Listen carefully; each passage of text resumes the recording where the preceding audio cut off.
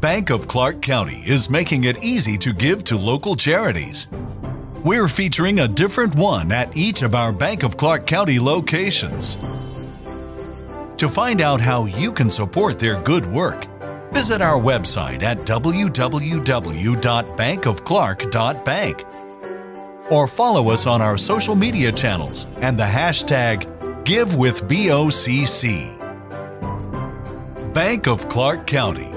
Member FDIC. Previously on Rabbit and Red Radio. And now...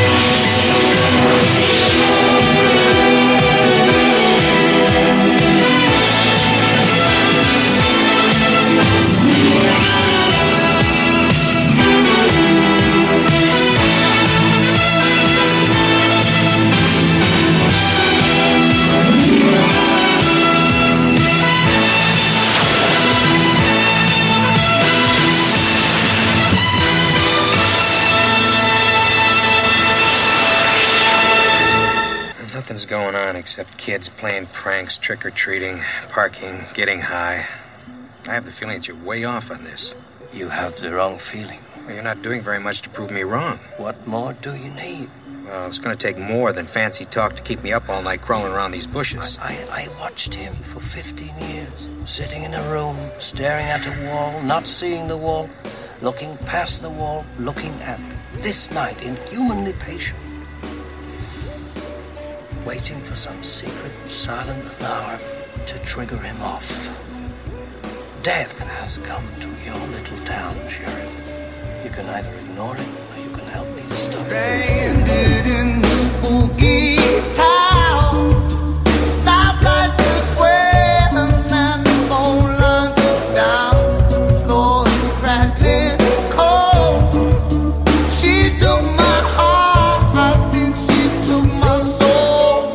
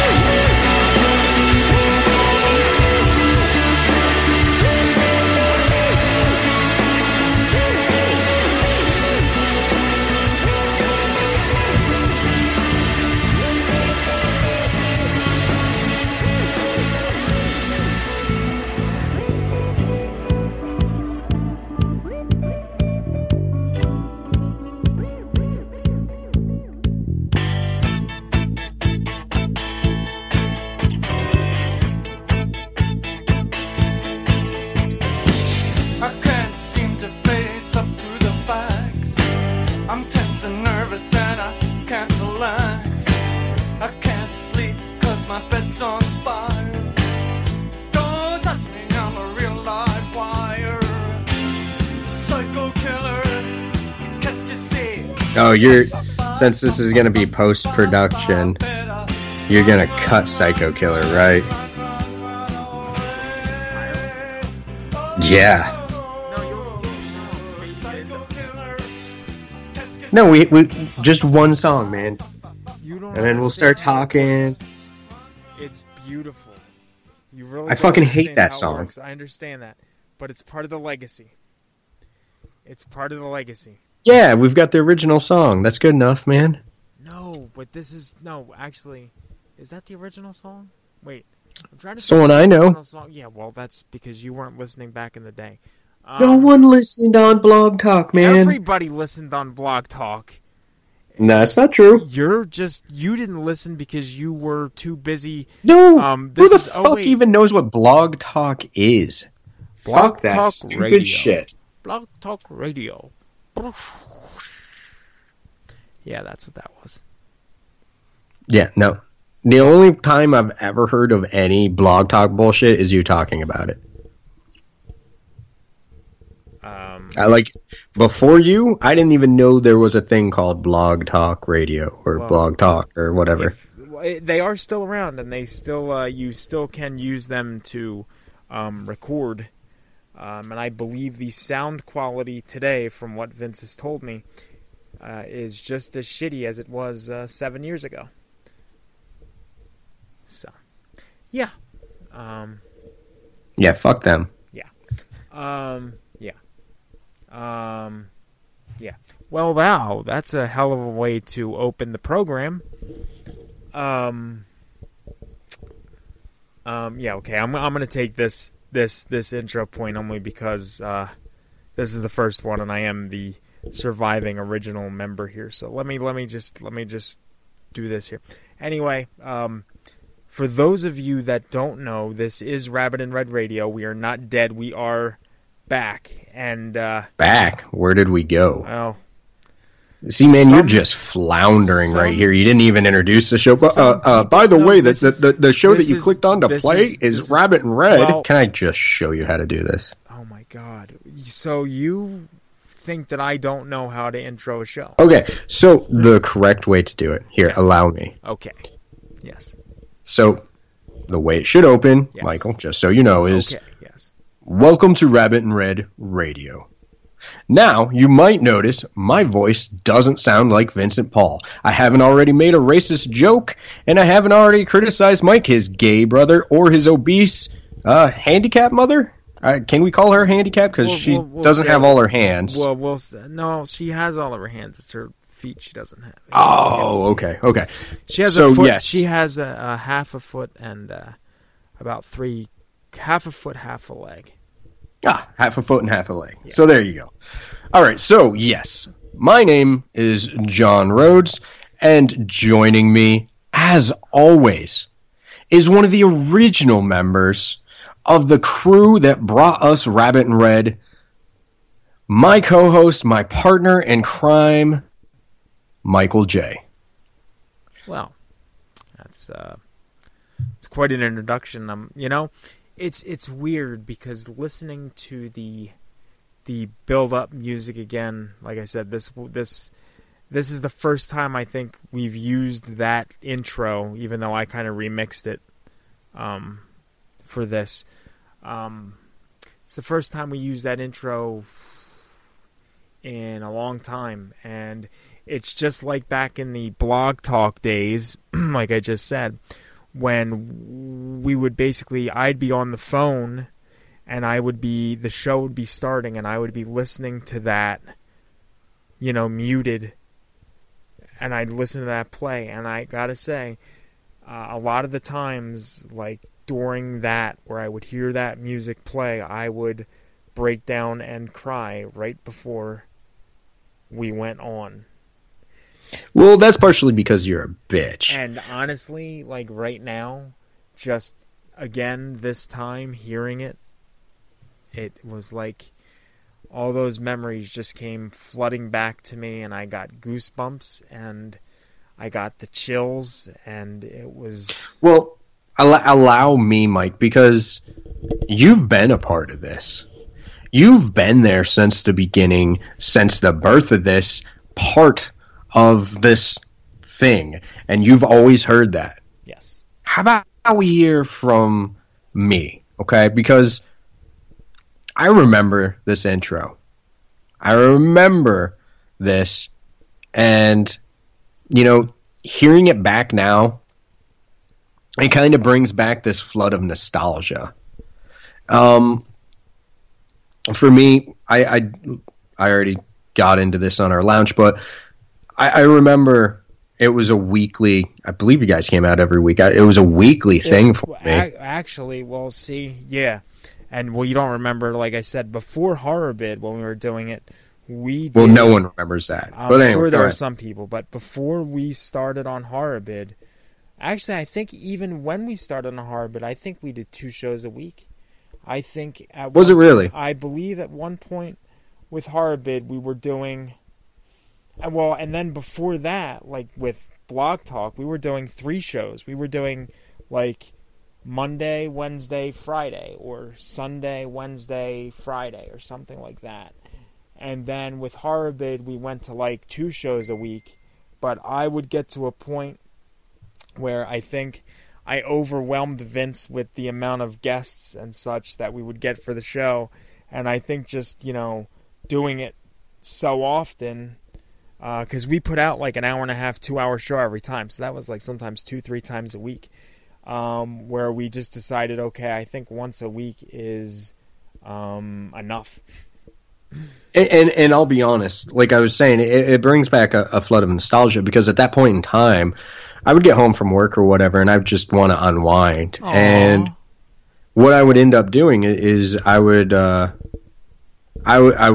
surf the internet, obviously, and I would turn on Rabbit and Red, and I would read through the new articles on Horror Bid and on Bloody Disgusting, and just really catch myself up in what was going on while listening to you and Mr. Vincent Paul just being jackasses. Did you ever comment on the Horror Bid pages at all? No. Never. I wasn't one of those. Okay, I've never really been one of those. You never commented? No, not once. Oh, okay.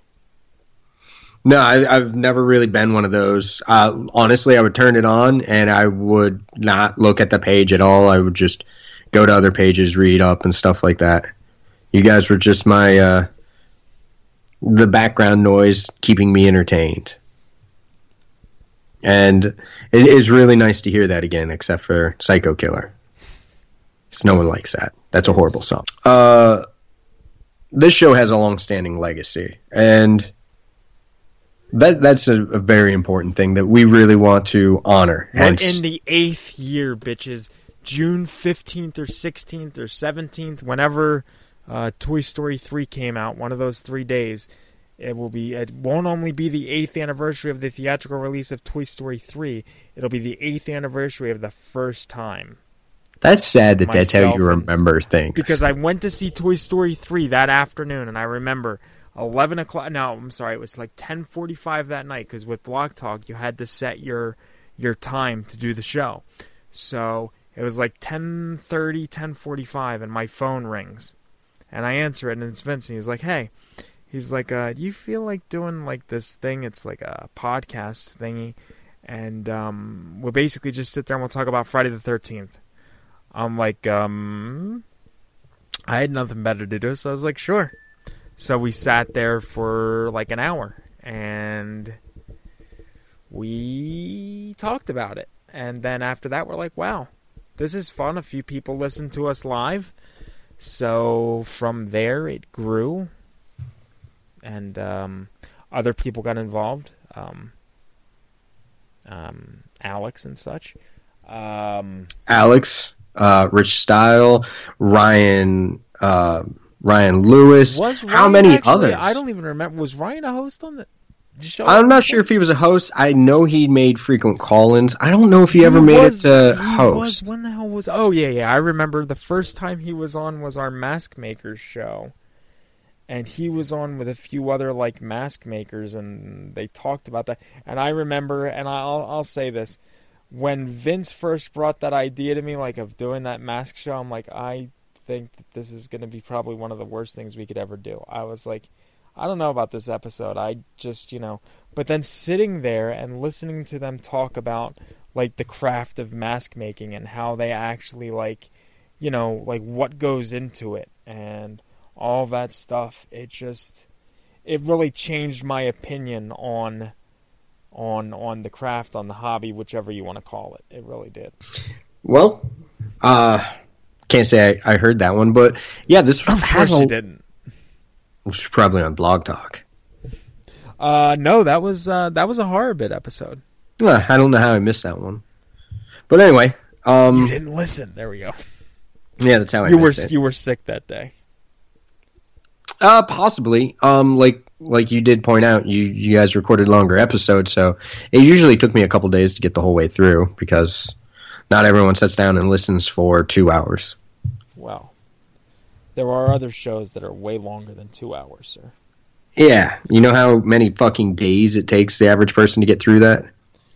Well, that's why sometimes I can't do it.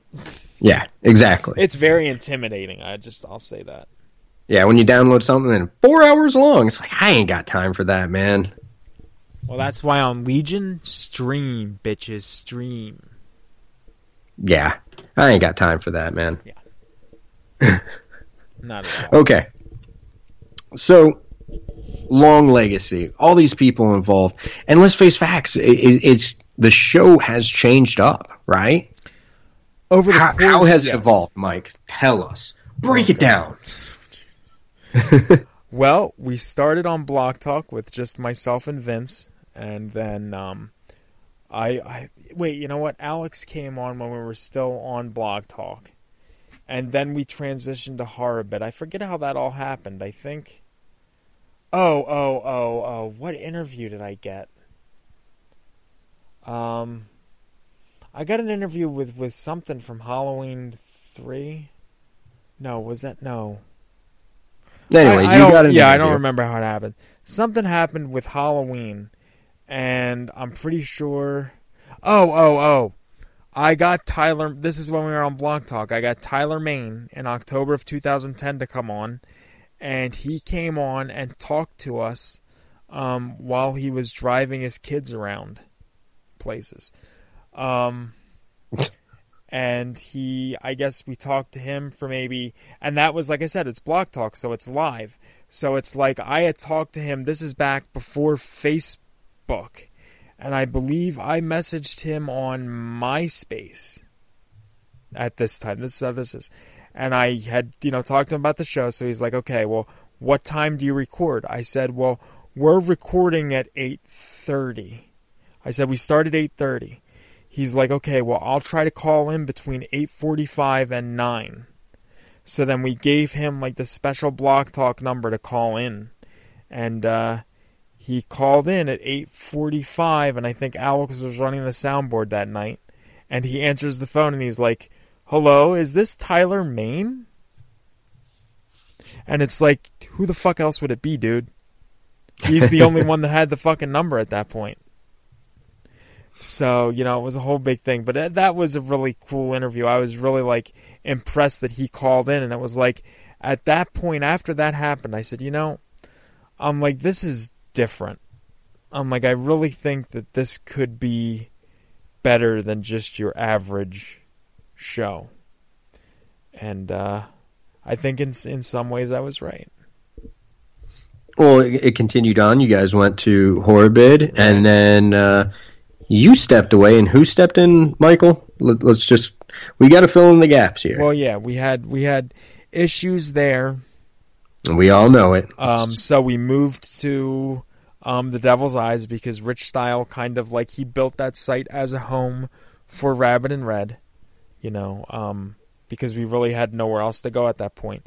So we went over there. We're still doing some decent shows there. Then myself and Vince had a falling out. So at that point, I left in February of 2012, and Rich stepped in at that point. I think Rich and Dan chased, I think it was like an alternating thing. From what I can remember, I don't know because I stopped listening as soon as I left. So I don't know what happened, fully in those years. I just remember that around the time of the 100th episode, Rich contacted me and said something about them recording a 100th episode. Would I like to come back for that? So I did, and I think that was the first time that I had talked to Vince in probably over a year. And then I think I stuck with it for a while. Yeah, because Skeleton Crew happened in between, like, before that time. So, yeah, then I think I stuck with it again for a while. Then after that, I stopped getting calls about Rabbit and Red. So then Rich brought you on, and you did the show with Rich for a while. Yes. And then after that, I said to Vince, I think I was like, okay, well, we should try to maybe get this going again. And he said, okay. So then that's when we tried to do it, but due to his, personal current condition, health-wise, he just, we kind of now were at where we're at right now. Would you like to take this call? We have a call. No. Yeah, but who is it? All right. Rabbit and Red Radio. Yeah, my caller 93 for the Jethro Tull tickets. Jethro Tull. Well, Jethro Tull hasn't been around since I don't know when, so yeah. Yeah, good improv there. I don't know that was excellent. I like excellent Jethro job, Mike. Tull. I don't know what also, Mike, I love your whole little hello, Rabbit and Red Radio. Hello, caller. Hello. It's better than my voice has gotten higher. Hello. Shut up. It's better than hello, caller. Is this Tyler Maine?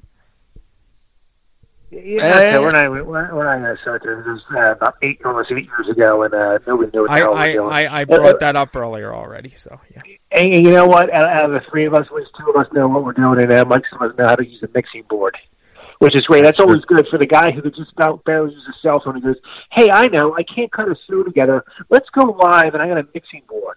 It's great. I do have the mixing board. I just have to figure it out. But I found out. I bought, of course, the mixer. The directions. The mixer. Well, no, the mixer that I bought it was like $80. You know what it was, John? Mike bought a mixer to mix food with because he's that fucking stupid. I wouldn't be hooking it up. He put a fucking KitchenAid up to his goddamn desktop and so it worked. That's how stupid he is. I believe it. Dummy. I believe it. Well, that also explained the noise in the background that I was hearing last time we tried to record. Well, it could also be his brother in the next room come in and sit and make baby Jesus cry.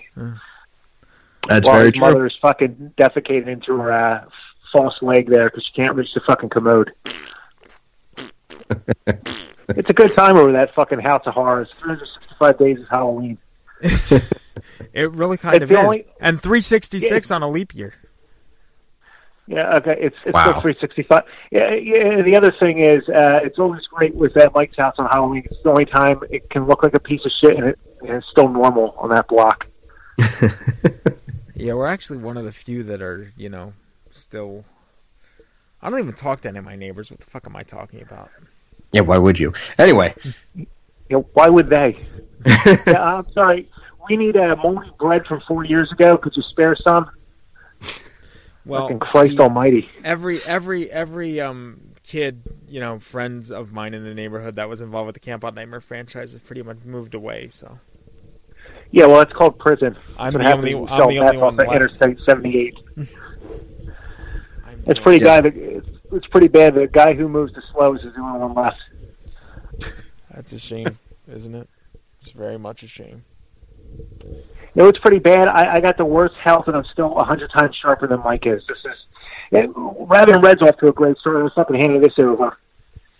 It's like handing your baby off to Casey Anthony, going, "Hey, hope to see it alive in 2 weeks."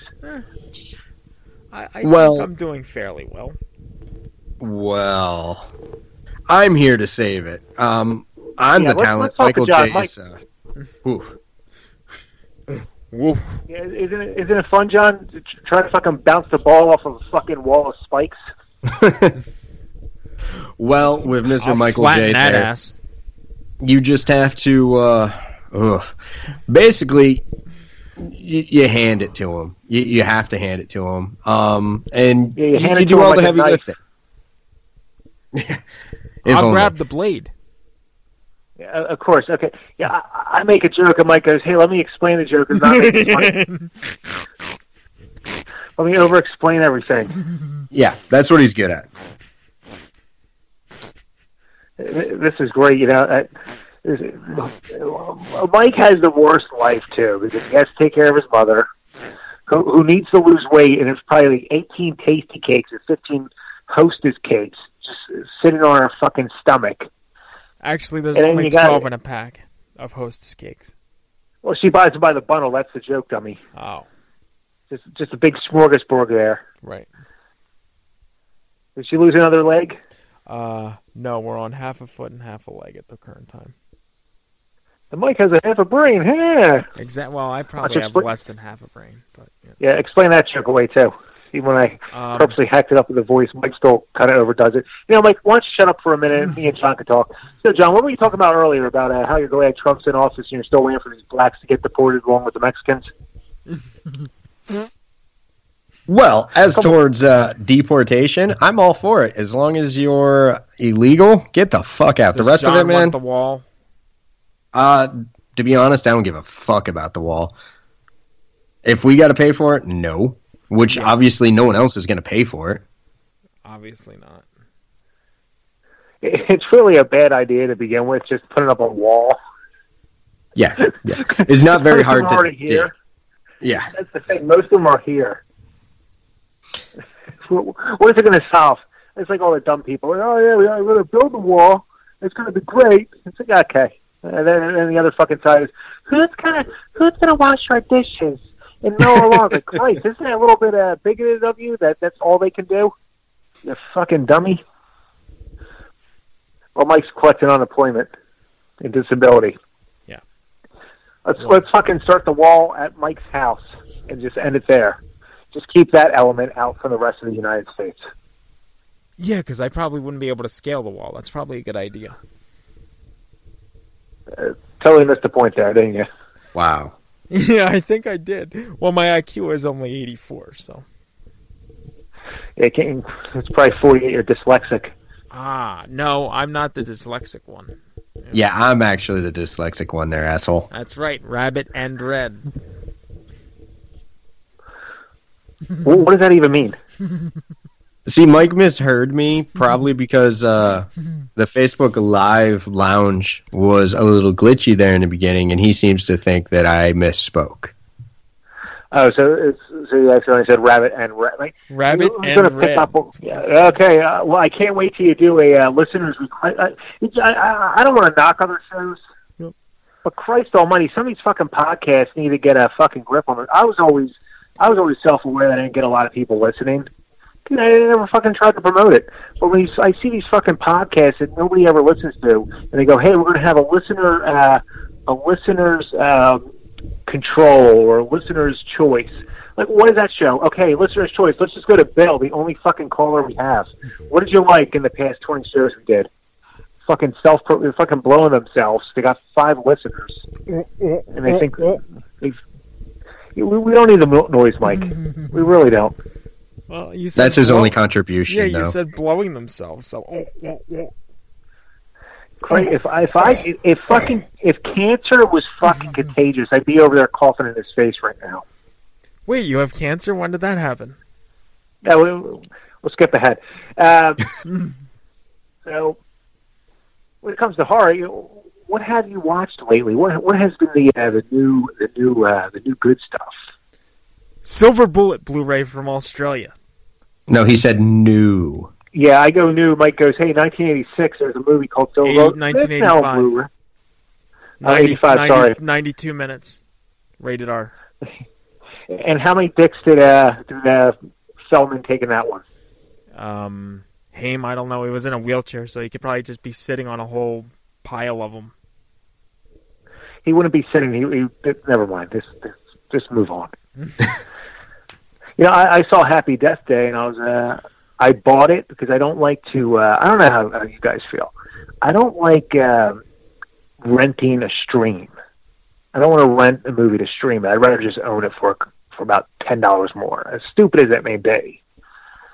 Because if I like it, then I go, now I got to buy it. Wait, so hold on a second. Did you buy it digitally? Get that. Did you buy it digitally?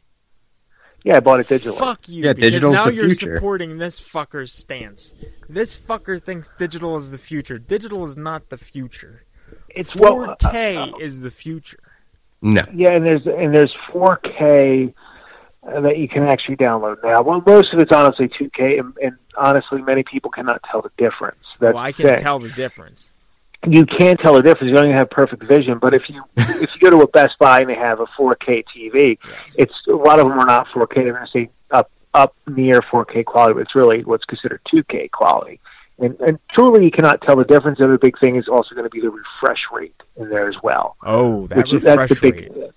Well, between 120 and 240, but 240 is... No, 240 is going to make all the difference versus 120. But that's all technical specs. But anyway, here's why streaming's good. So, and by the way, Podcasting 101, if you have a guest on, you might want to ask what he's been up to for the past year, especially when he has interesting stories to tell and he comes on like a fucking fireball. Anyway, it's all about me now for the next 10 minutes. This is why streaming's good. Especially last year, I was really banged up. And this happened 2 times. I was so lazy, so tired, so broken up, I couldn't get out of bed. For instance, I wanted to watch Jaws on Blu-ray, which was about 23 feet away from me. Instead of just getting up out of bed, I went to Vudu or Microsoft and just rebought the movie digitally so I could watch it. I did that with Jaws, and I did that with Predator. That's what I like about streaming, where you can just buy it or rent it if you want to. You don't have to get out of bed. I'd get up and grab the Blu-ray. And then you're building a library. Yeah. And one that you can take with you everywhere that's not cumbersome. Cumbersome means awkward, Michael. Oh, yes, I know. There's that Seven Mary 3 song, Cumbersome. Yeah, that's how probably Mike only knew about it. Yeah. Fucking idiot. Mike only likes the first 3 letters at work because it's just fell on his brother's back while he gives him a bath wash. 2 gay jokes in 4 minutes. I'm on a roll. Yeah, but it's also, I do like a physical copy. There are certain things I'd rather get, but streaming, it comes down to this. Okay, John, you love the movie. I know Evil Dead's one of yours, Hatchet's another. So right. If Hatchet comes out with a special edition Blu-ray, and let's say Adam Green goes, well, this one is 12 extra minutes sliced into it, you're going to want to buy the Blu-ray over just a streaming option. Of course.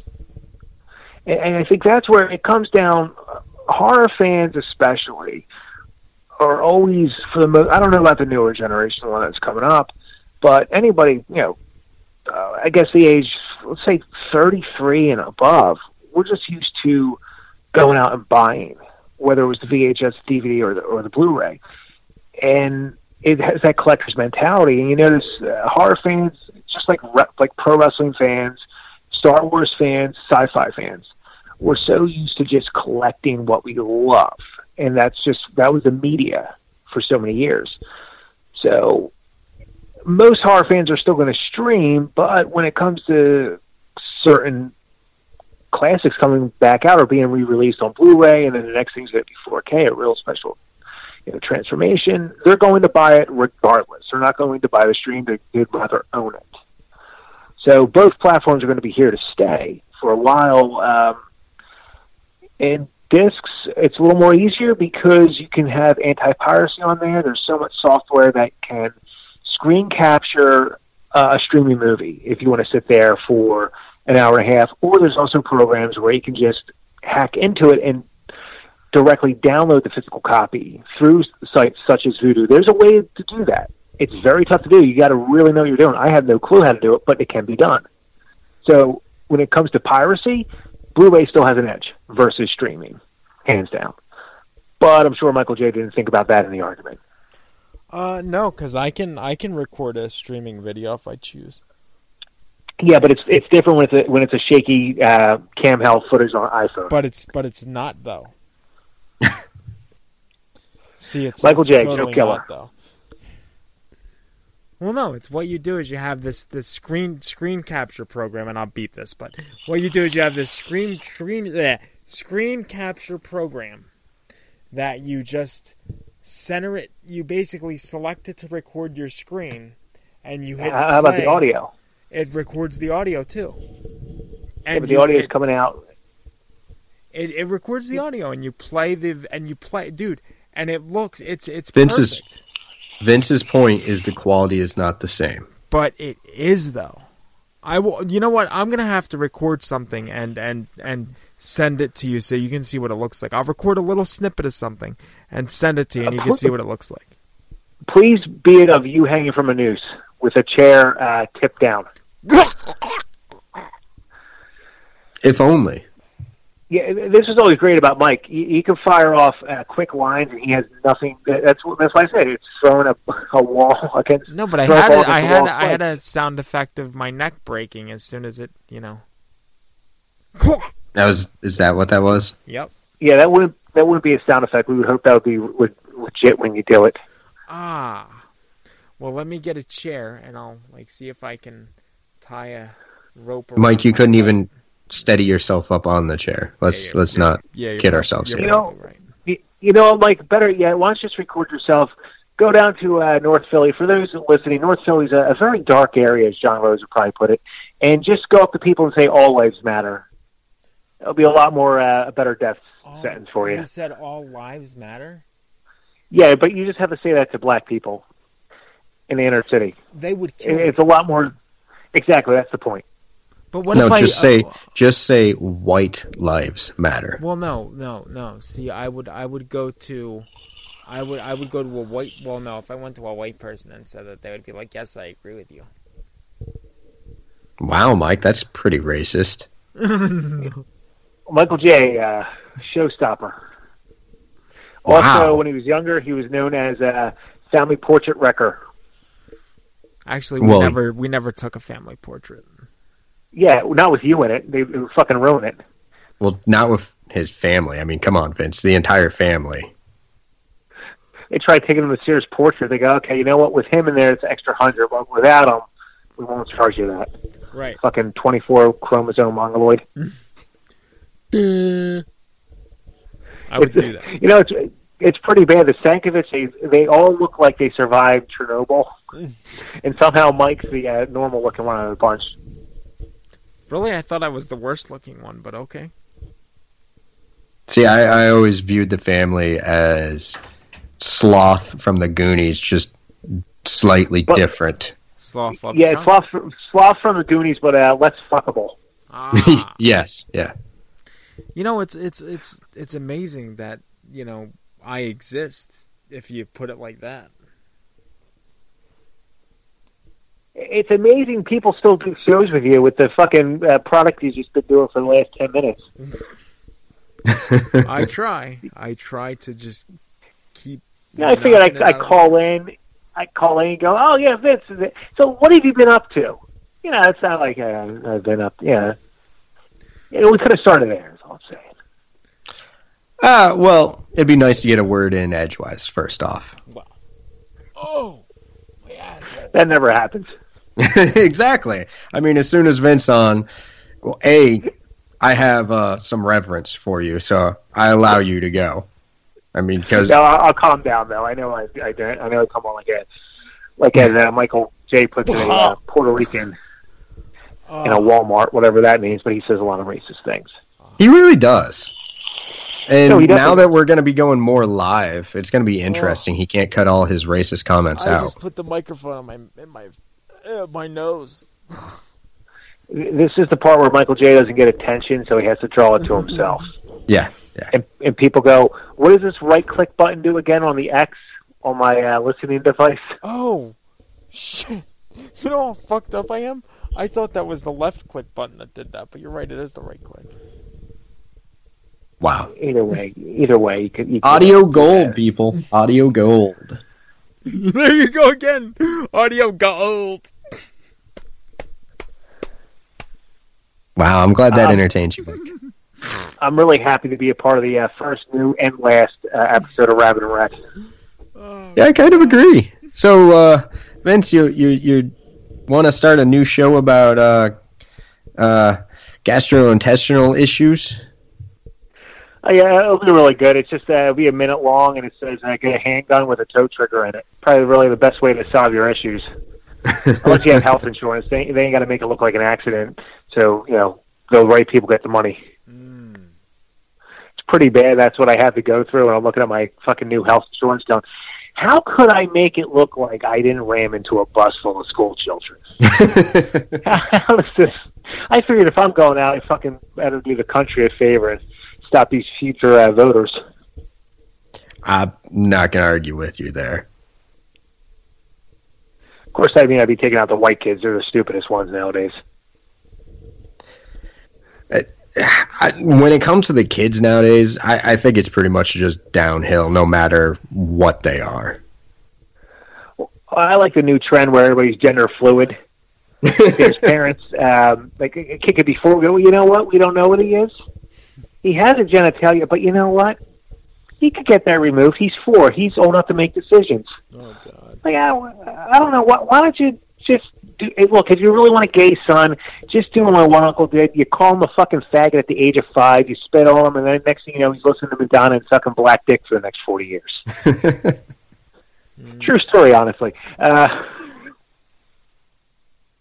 It's pretty bad when I'm 6 years old and I know what a gay guy is. Like nobody likes Madonna at the age of 15 when you're a male for her music.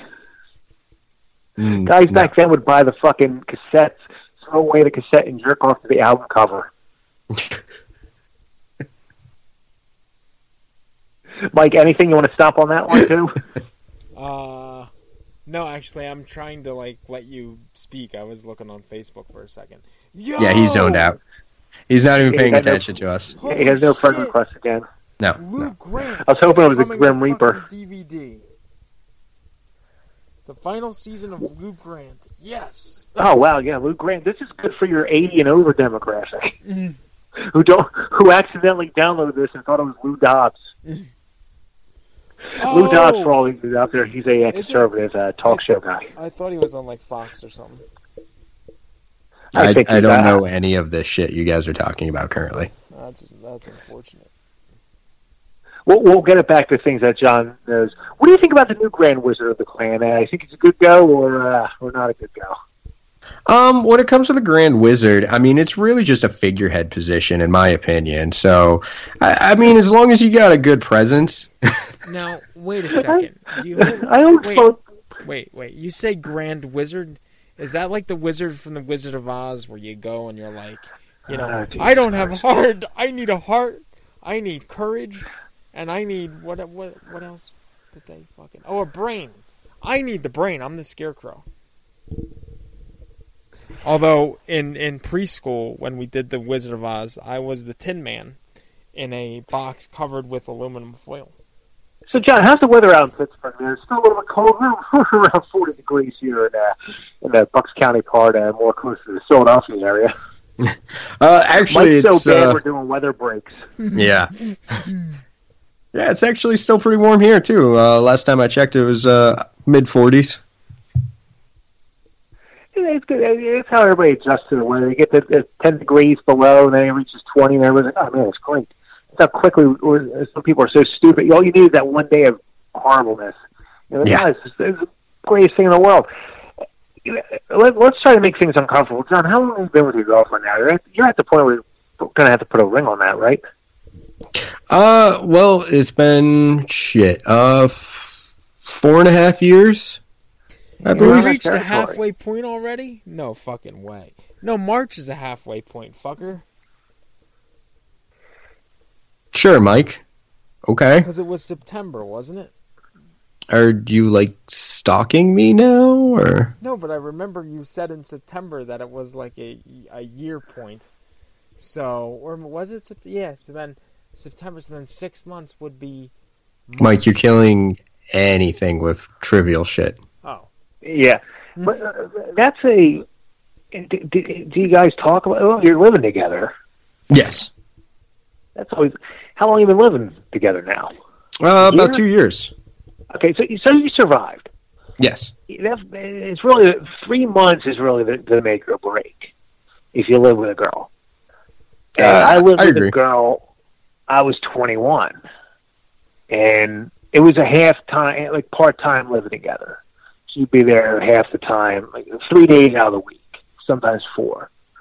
Because she lived in Philly. It was about a 20-mile distance. Anyway, I could, after a week, I go, I can't fucking do this. That's when you know. And I'm a young guy. I wanted something like I was going to have my own place and down home. Somebody, I have a girlfriend. Why don't you just come on in? Which is always because what was great about that. That's when I discovered cheating for the first time. Which is really, I'm fucking ballsy. I cheated on. And I know you're not like that because you don't have emotional problems like I do, and that's the best part when you move in together.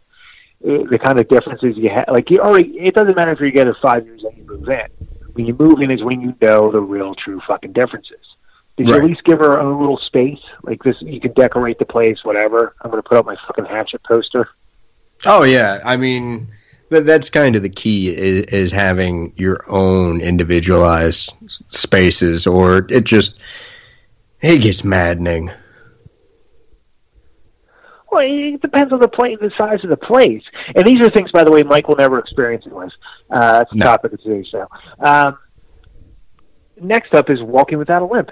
But when that's when it's like that's why I said the next step is there's after a couple years together, and especially if you're living in for 2 years, there's no romantic way of bringing up marriage at that point. It's just either, so when do you want to do this or not?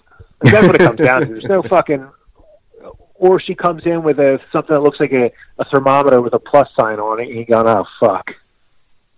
And that's the other time you're going to have to get married. Yeah, I guess. I don't know. Honestly, I'm not sure what I would do in that situation. Would you kill her and bury her in the backyard? I would be more likely to kill you, Michael.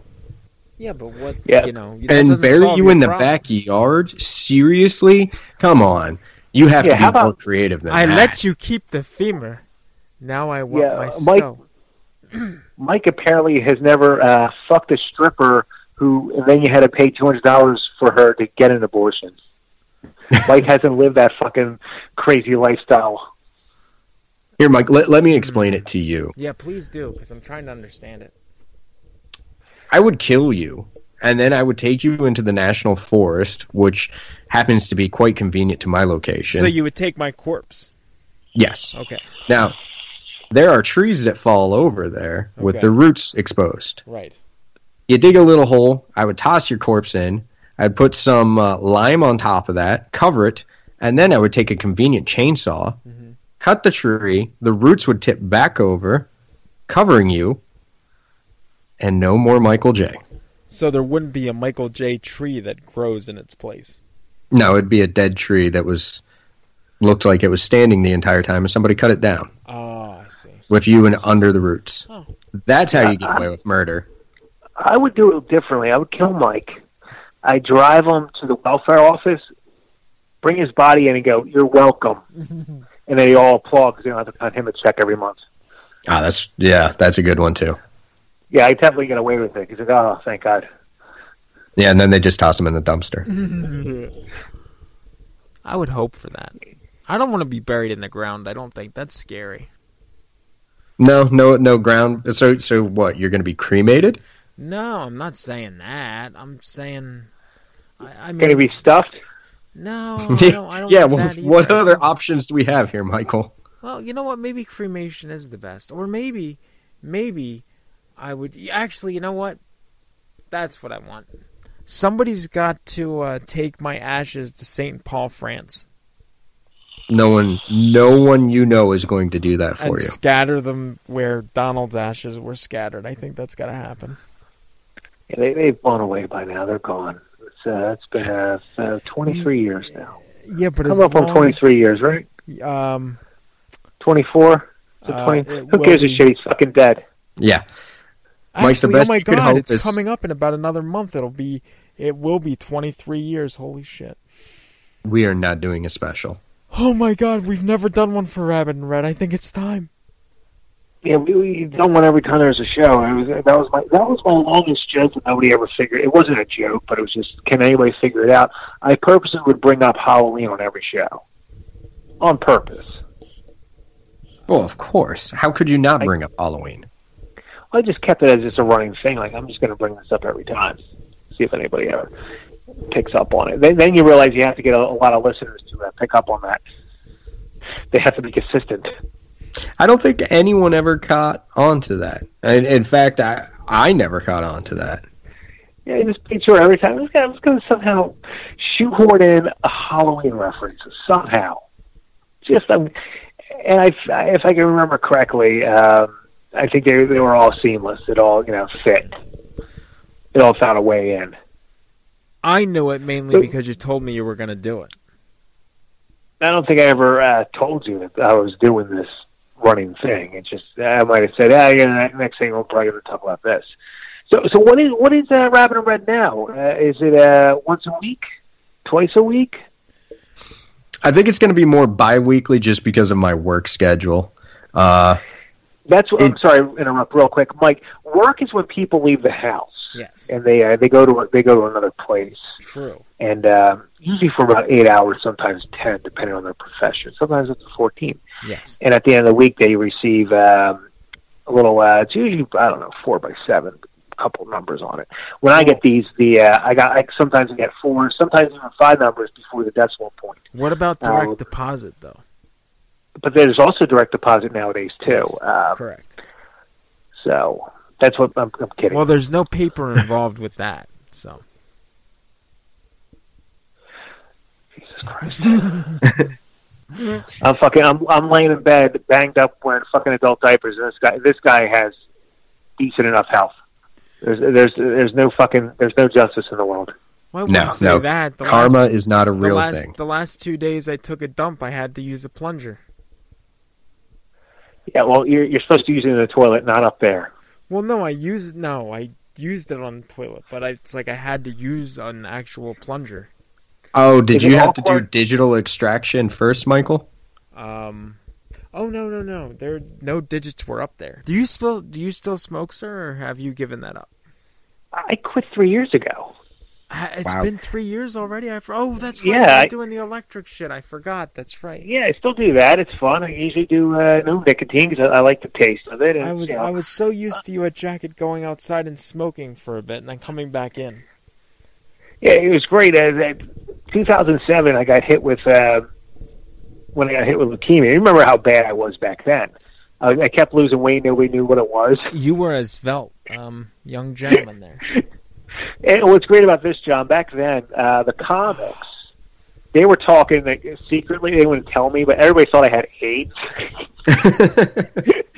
because I was losing so much weight. But I fucked so many whores, so everybody thought it was AIDS. Boy, if you had AIDS, a lot of people would be dead. Yeah. There would be. I'll tell you this much: there would be a lot less single mothers around. Yes. Get it? Okay. So yeah, back then I got hit with leukemia, and briefly, when I say briefly, they go stage 1. It's still on my chart to this day, which screws my health care up. But I was never shocked by it because when I was in the hospital, they test. They didn't know what was wrong with me. I'm losing weight. Everything's not going well, and I do a bunch of tests. One doctor comes in. And he says, okay, we've narrowed it down. There's 2 that we're looking. We have to do 3 more series of tests. And I said, well, what are the 2 possibilities? He says, well, one is, and he says HIV, but he says out the full, acronym of it. And I go, fuck. And it was in the second, it could be acute leukemia. But we're going to do more tests. Hours go by. They get the results back. A new doctor comes in with the results. It's still early, but this is what were very accurate in saying this is what it is based on blah, blah, blah. He goes, you have stage 1 acute leukemia. And I go, oh, thank God. And he looked puzzled. And I said, well, the first doctor thought it could have been AIDS. And he still looked puzzled. So that's why I didn't give a shit about having leukemia for less than 7 months from what it turned out to be. So that's like, I say, like, oh, yeah, I had that. But it's like, it's still nothing to me. I could have had AIDS. Like, I could fuck on leukemia, and I did. You can get sympathy sex with leukemia. Nobody's looking at you when you have HIV, let alone share a soda with you, with your cock. Like, that was the only thing going through my mind. I'm 25 going, well, I could still get it up. But like leukemia is not an STD, so I'm good. Like, that's where my priorities were. Well, of course, that's understandable. Nice to know you had your priorities straight, Vince. Yeah, and now with... do you want me to... Should I go into the brief thing? I'm not going to go into everything, why I'm taking time away. If you feel like it, go for it. I mean, this is your audience. Like, I don't want to be a guy going, well, I also have a GoFundMe page. Now, fuck that. I still, I still work. Yeah, well, my health's not good. Issue with complications of Crohn's. And I got one more plan left. Which is good. I'm trying to do this soon. And if that works, then I should be back to normal and get what I have called fistulas. They're on the left side of my butt cheek. So I got a bunch of draining setons hanging out of there. Makes life very uncomfortable. So if this works, I'm good. If it doesn't, then I'm going to have to get a ostomy bag for the rest of my life. Then I have to remove my anus and colon. Oof. So that's where I'm at. Which is fun. Yeah. It's been a nice 15-month ride. It's been great. I had a professionally, work-wise, things have been great while I've been sick. Personal life was a little bit of a roller coaster for about a day and a half. When I had my girlfriend said, "I'm never going to leave you because I love you," and she left when I gave her the really bad news, which I'm going through now. And it only lasted honestly lasted a couple hours because I already went through that kind of breakup before. But really, what pissed me off was at first going, you promised me you're going to be there, and then I thought, you know what, I'm pretty special. I gave a fucking fat girl confidence, so that's pretty good. But it's not the first time I dropped a penny. I'm going to pick up a dime anyway. So, well, it's pretty fucking bad when somebody's 230 pounds and who's maybe at the best is 6. I was with her for personality reasons, but so yeah, it's a little bit of like, fuck, is this what it is? Like, I can't even. Jesus Christ. Yeah, I went through that, but all that stuff, it's actually for the better. Just I like the adversity, but when it came to the show and all that, I can't do something consistently. Why do it? So that's why I really wanted you, John, to do Rabbit and Red. It made the most sense. Well, as soon as you contacted me about that, I was honestly taken back. I never expected that. I kind of assumed once you stepped away, it would just fade away. But oh God, no! I'm not one of those where it's like I just want something to keep going.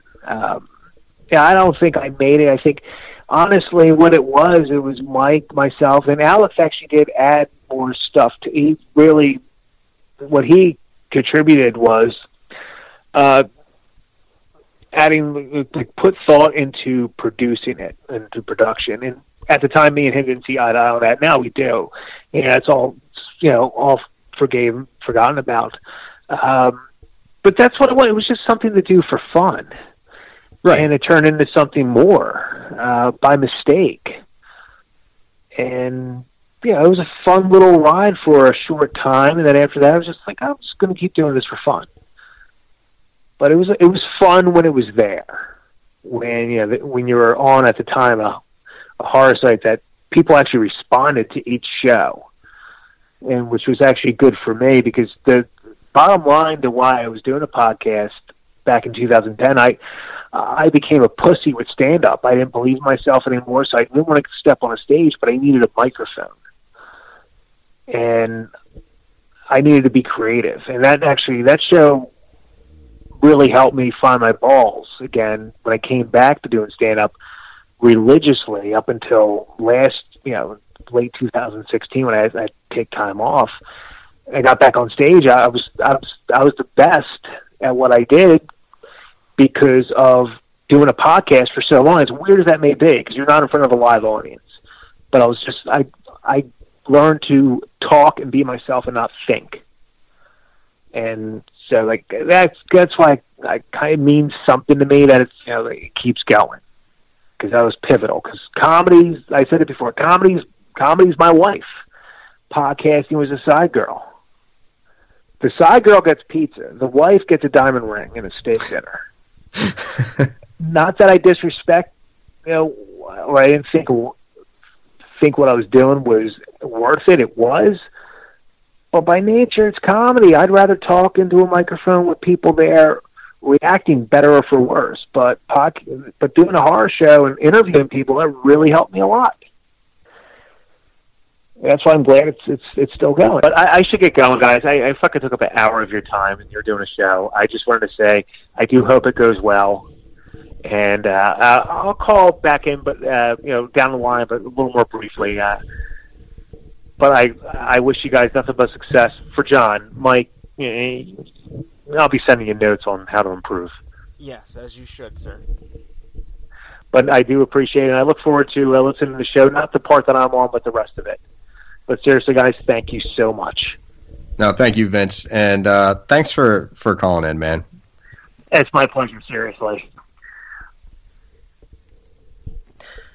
All right, Mike, let's take a little break here, and then let's come back and close this out. Well, before we go to the break, let me just actually intro real quick. As you know, Alex was a part of the show in the early days. And we don't really see eye to eye now, or I don't see eye to eye with him. But there was a contribution that he made to the show that is probably one of the best bits that I think he ever produced. And I would still, to this day, never do anything like this myself just because I don't have the ability to do it.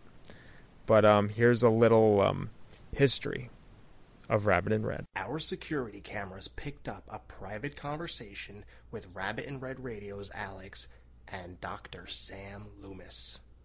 Listen in. Oh, Dr. Loomis, just the guy I wanted to see. It's Alex. Can I talk to you for a minute? No. But Dr. Loomis, it's Alex, the co-host of Rabbit in Red Radio. Oh, I didn't recognize you. Yeah, I get that a lot. Listen, I really like being on the show, but just things really aren't going so well for me on it right now. You ever done anything like this before? No, I mean, when I was asked to be a co-host with Mike and Vince, I really didn't have any experience on the radio. Why wasn't I notified? Well, I have other experience with horror. I mean, I ran a successful message board for 6 years. I'm still running it, and, I know horror pretty well, and, I just figured I'd get the hang of it after a few shows. What more do you need? What, so now you agree with everyone else that Mike and Vince are the only enjoyable parts of the show? Yes. You think I'm lying? Well, no. I just have the feeling that there are other people out there who like me on the show. You have the wrong feeling. Well, none of us did radio before we started this show, so what makes them so much better than me? Maybe someone around here gave him lessons. Well, I could have been better if I had lessons, too. Could have. Yes, dude, I need promotion. I mean, from the looks of our feedback, half these people don't even know I'm on the show. Maybe nobody knows. Oh, good. Nice photo of confidence. I mean, didn't you tell the fans of the show that I'm an asset to the show and that I get your endorsement? If you said it, the fans would believe it. I told everybody! Nobody listened. Yeah, well, since none of the fans ever mentioned me in the positive feedback, Justin's thinking of cutting me loose. Hey, what happened when you told him how much you like me on the show? He just got up and walked away. Oh yeah, well, Vince can't do the show without me. It would be boring if I wasn't there. What, just those two talking back and forth? It would never work. He was doing very well last night. What? They recorded another show without me? Yes. Son of a bitch. Why'd he send you down here? Well, they said they're having a big meeting about the direction of the show. So they asked me to leave. I just don't get it. I mean, they picked up our show with me on it. They must have liked me then. What the fuck happened? Someone should have listened to me earlier. The staff was unprepared. They didn't know. Know what? Listen to you? I thought you told them good things about me. You believe that? Oh, that's great, Dr. Loomis. You know what? Screw you, man. I mean, you're not that great at your job either. You didn't exactly kill Michael, did you? Huh? You're a failure. If you say so. So you said I sucked on the show? Is that what you said to him? As a matter of fact, it was. Whatever. I'm gonna fight my hardest to stay on the show. Leave those people in peace. No. I'm gonna stay on and bring the show down. God damn you. Screw you! And Justin, he never even gave me time to get comfortable on the air. He waited with extraordinary patience. Oh, 3 whole weeks? That's patience to you? Yes. Look, I'm sorry. I overreacted. But people will start liking me on the show too, man. Give it time. I want to believe you, but I gotta be sure. Oh, what's the big deal? What do you think, people are gonna stop listening because I won't leave? I'm sure I will. Oh, come on, dude. Look how much further the show's come since I've been there. We've come no further. Well, if that's how you feel, I feel sorry for you then. Don't feel sorry for me. Oh, what? You feel sorry for the poor listeners who have to endure me? The years before they forget this. Oh, yeah, years before they forget, because it's so traumatizing to listen to me. You know what, Loomis? Oh, wait, hold on.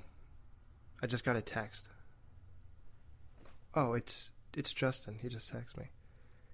He said, Alex, I think the listeners will eventually come around. He wants to keep me on the show. No! No!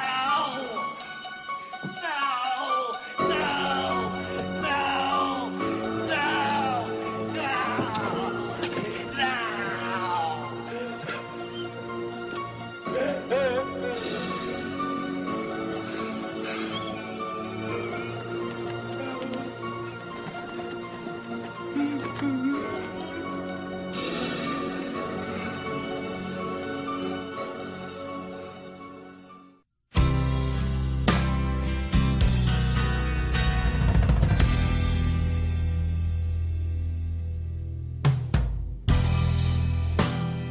Forward yesterday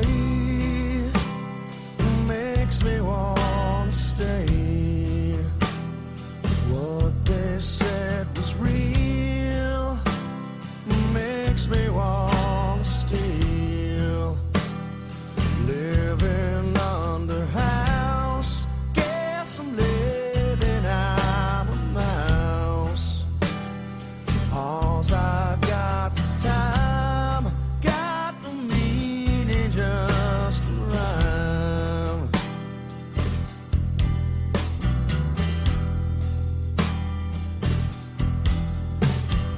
Take time with a wounded hand, 'cause it likes to heal.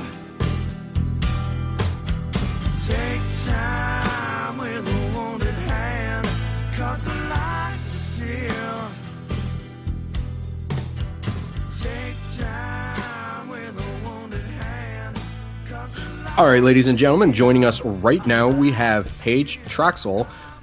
You may not know her name. However, if you are a fan of the horror genre, or more specifically, Nightmare on Elm Street, I bet you've heard of her new project, Fredheads. So she has decided to grace us with her presence and kind of inform us a little bit about that and why you should be interested. So Paige, thank you so much for coming on. No, thank you guys for having me. It's my pleasure. That was a great introduction. Oh, thank you. So, really, what kind of inspired this this project, this documentary? So I've been a cosplayer for years, and I've gotten to travel around to different conventions with my friends, and we've gotten to meet a bunch of people in the horror community, specifically in the Nightmare on Elm Street community. And everybody is kind of bonded over these films because they see it as like a survival story. And so, like, the Never Sleep Again documentary came out, and it was amazing and brilliant, and it told all of the behind-the-scenes stories and featured all the actors and stuff. And it made me kind of wish that there was a story that told the fan side of the story and why, you know, this franchise has really changed our lives. And so I had always kind of thought about it and always thought about the idea. And then I saw another fandom documentary, and it totally inspired me. And I was like, oh my gosh, that's what we need. We need Fred heads. So that's how the idea was formed. And so from there, I approached our production company and then our co-producing company, which is Northgate Pictures, and everybody just loved the idea, and we started filming. Now, correct me if I'm wrong, but you actually have a pretty large attachment to the franchise just besides your fandom, correct? I do. So I am the writer and director of Don't Fall Asleep, The Untold Story of Nancy Thompson. And it stars Deandra Laser and Chad Hewitt, but it's voiced over by Heather Langenkamp. Now, that's a hell of an accomplishment right there. It was. Thank you. It was my love letter to the fans of Nancy, to the fans of Wes, and to the fans of Nightmare. It was like a big thank you to a community that like embraces all of us. So now I know with your documentary Fred Heads, not only are you focusing on kind of fandom, but you also get some interviews with cast members and people involved with the project as well, correct? We do. We've approached a lot of the Nightmare stars. We've been filming for a year, and so we've traveled the country just any chance that we can, pulse checking with the Nightmare stars, and we've done some really great short interviews with them. We've done some long interviews. Our last interview that we just did was with Robert Ressler, and he was so incredibly sweet and so incredibly fun, and he's like, let's go find a room, and he's like, let's just chat for a while. So that's what we did. We just went and found a room and sat in there and turned the cameras on, and we just talked, and it was probably a good half hour, and we talked about the importance of the community and stuff, and he just was so much fun to interview. But we're so gracious that the Nightmare stars are receptive to us and to the community and to letting us film them. Well, you mentioned the community there twice. Really, what would you say sets the community of, well, Fred Heads apart from other franchises? You know what? So I always say this, and I think I've already said it, about how this film is a survival story. And so everyone thinks it's like a typical slasher if you haven't seen it. But if you watch it and you watch it with like really opened eyes, you'll see that it's about survival. It's about finding yourself and realizing in the end, you're all that you have. You know, nobody's going to help you. Nobody's going to protect you. You just have yourself. And so a lot of the people in the community feel that way. And through social media and through conventions, they've been able to connect with each other and realize that they're not alone and that they don't have to deal with these feelings, and they can make friends and they can find their group of people that they can call home.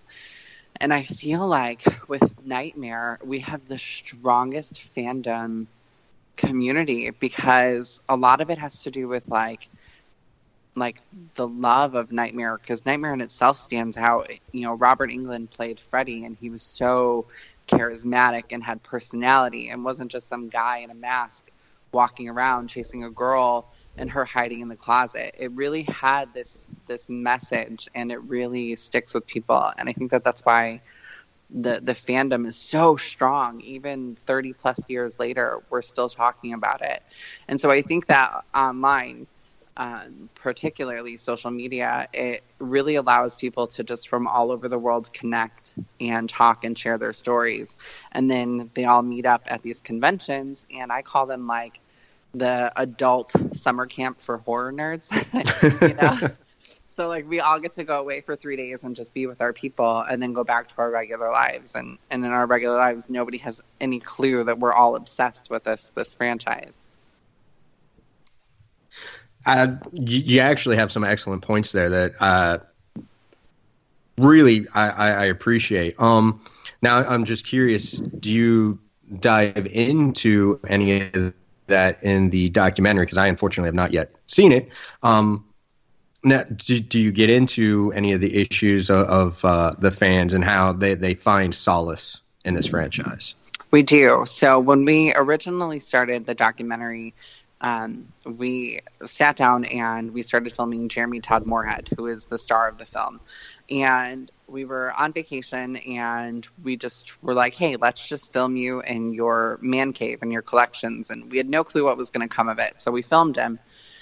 And then as we've been filming on for the past year, the story has kind of shifted. So now it's following a group of friends, and they together are kind of exploring why the fandom is so important to the fans and to the community. So we were at the Scarefest this past year, and we had a table. We were appearing, and a bunch of fans would come up and they just would share their story and they would talk about it. And a lot of them were talking about how it has helped them overcome bullying. A lot of them have talked about how it's overcome addiction.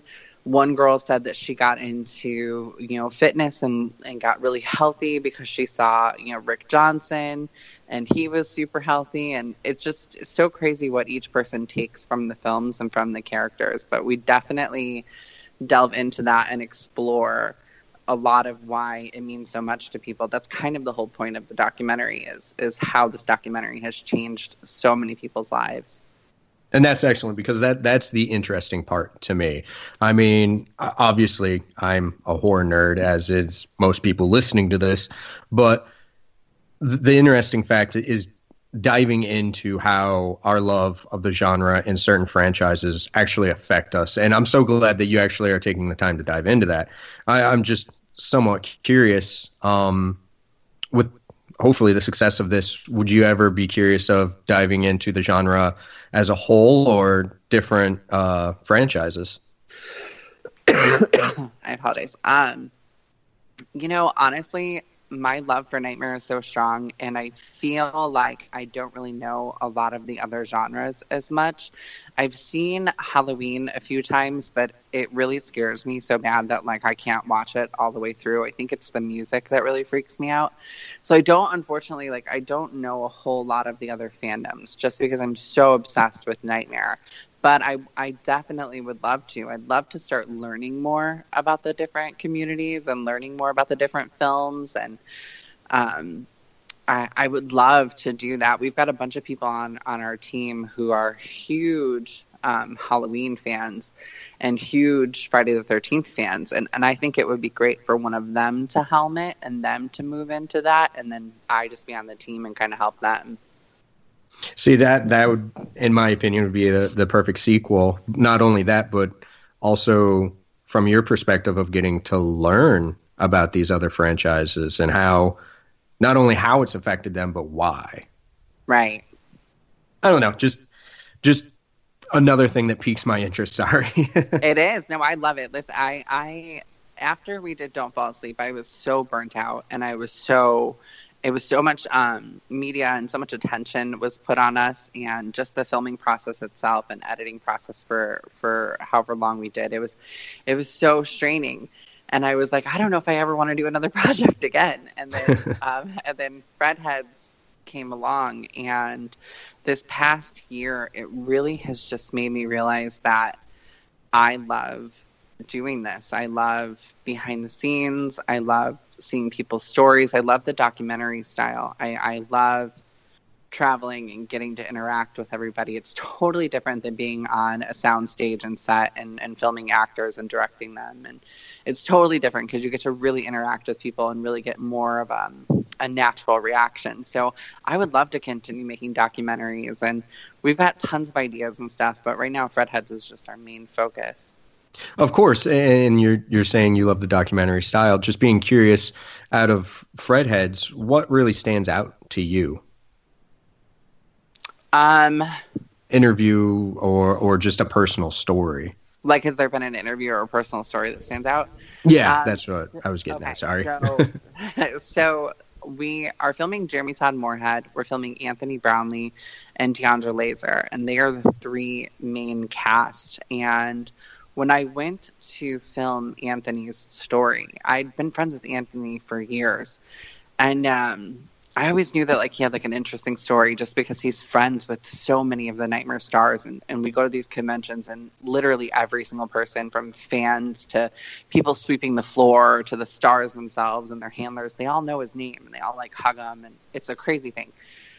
So I went to his house, and we had been friends for years, and I went to his house and I stayed there for the weekend and got to like know his mom and really see like where he came from and his life. And in the first night there, we were, you know, just talking in general, and he opened up to me and he told me his life story, and I started crying, and I told him, I said, Anthony, I said, this is the reason why we're doing this documentary. Your story is the story that relates to so many people and needs to be told. I had no clue that he was severely bullied his entire life, and I don't want to give up too much of the information because it's like a really powerful thing in our documentary. Of course. But he was bullied to the point like that he had no friends, and he would be bullied all day at school, and he would come home and be upset for an hour and wipe his tears and clean himself up, and his mom would then get home like an hour later and she had no clue. So he like struggled in silence his whole life, and for him, he had no friends, so he started watching horror movies and he started watching A Nightmare on Elm Street, and to him, Nancy Thompson became his best friend. And so these films taught him how to overcome a struggle and overcome what was going on in his life. And then cut to 20-something years later, he's like a rock star at these conventions and friends with all of these Nightmare stars who like absolutely adore him and just love him so much. And one thing that really stands out to me there, obviously that's a great story, but I think it's very interesting how so many of us adoring the genre kind of have similar backgrounds where we're an outcast in some way, shape, or form. And once again, I'm so glad that you're diving into that. That's an amazing aspect. No, thank you. I agree. That's kind of similar to my story. I was also bullied my whole life. I was always overweight and always nerdy, and I just was super bullied my whole life. And I've really realized through doing this documentary, so many of us have, and so many of us connect on that level. We were that kid who was tormented, and now we found a group of people who aren't going to torment us, and we all stick together, and it's like the true like it gets better type story, and I love it. I knew the second he told me that was a huge thing we had to explore in the documentary, and then hearing the fan stories, you know, them coming up to us. And even before I started filming this documentary, I was kind of thrust into the light of the Nightmare world. The cosplay community is pretty big in the Nightmare community, and so I do Jennifer Caulfield from Dream Warriors, like where like my head is through the Freddy TV and stuff. Right. And so people would come up to us at a convention and just even tell us like, this film changed my life, and here I'm just a cosplayer, you know. And so they're telling me all this stuff, and I just really want to explore that and tell people's stories in this documentary. And it's very compelling, and you say it's uplifting. So I'm actually really looking forward to this.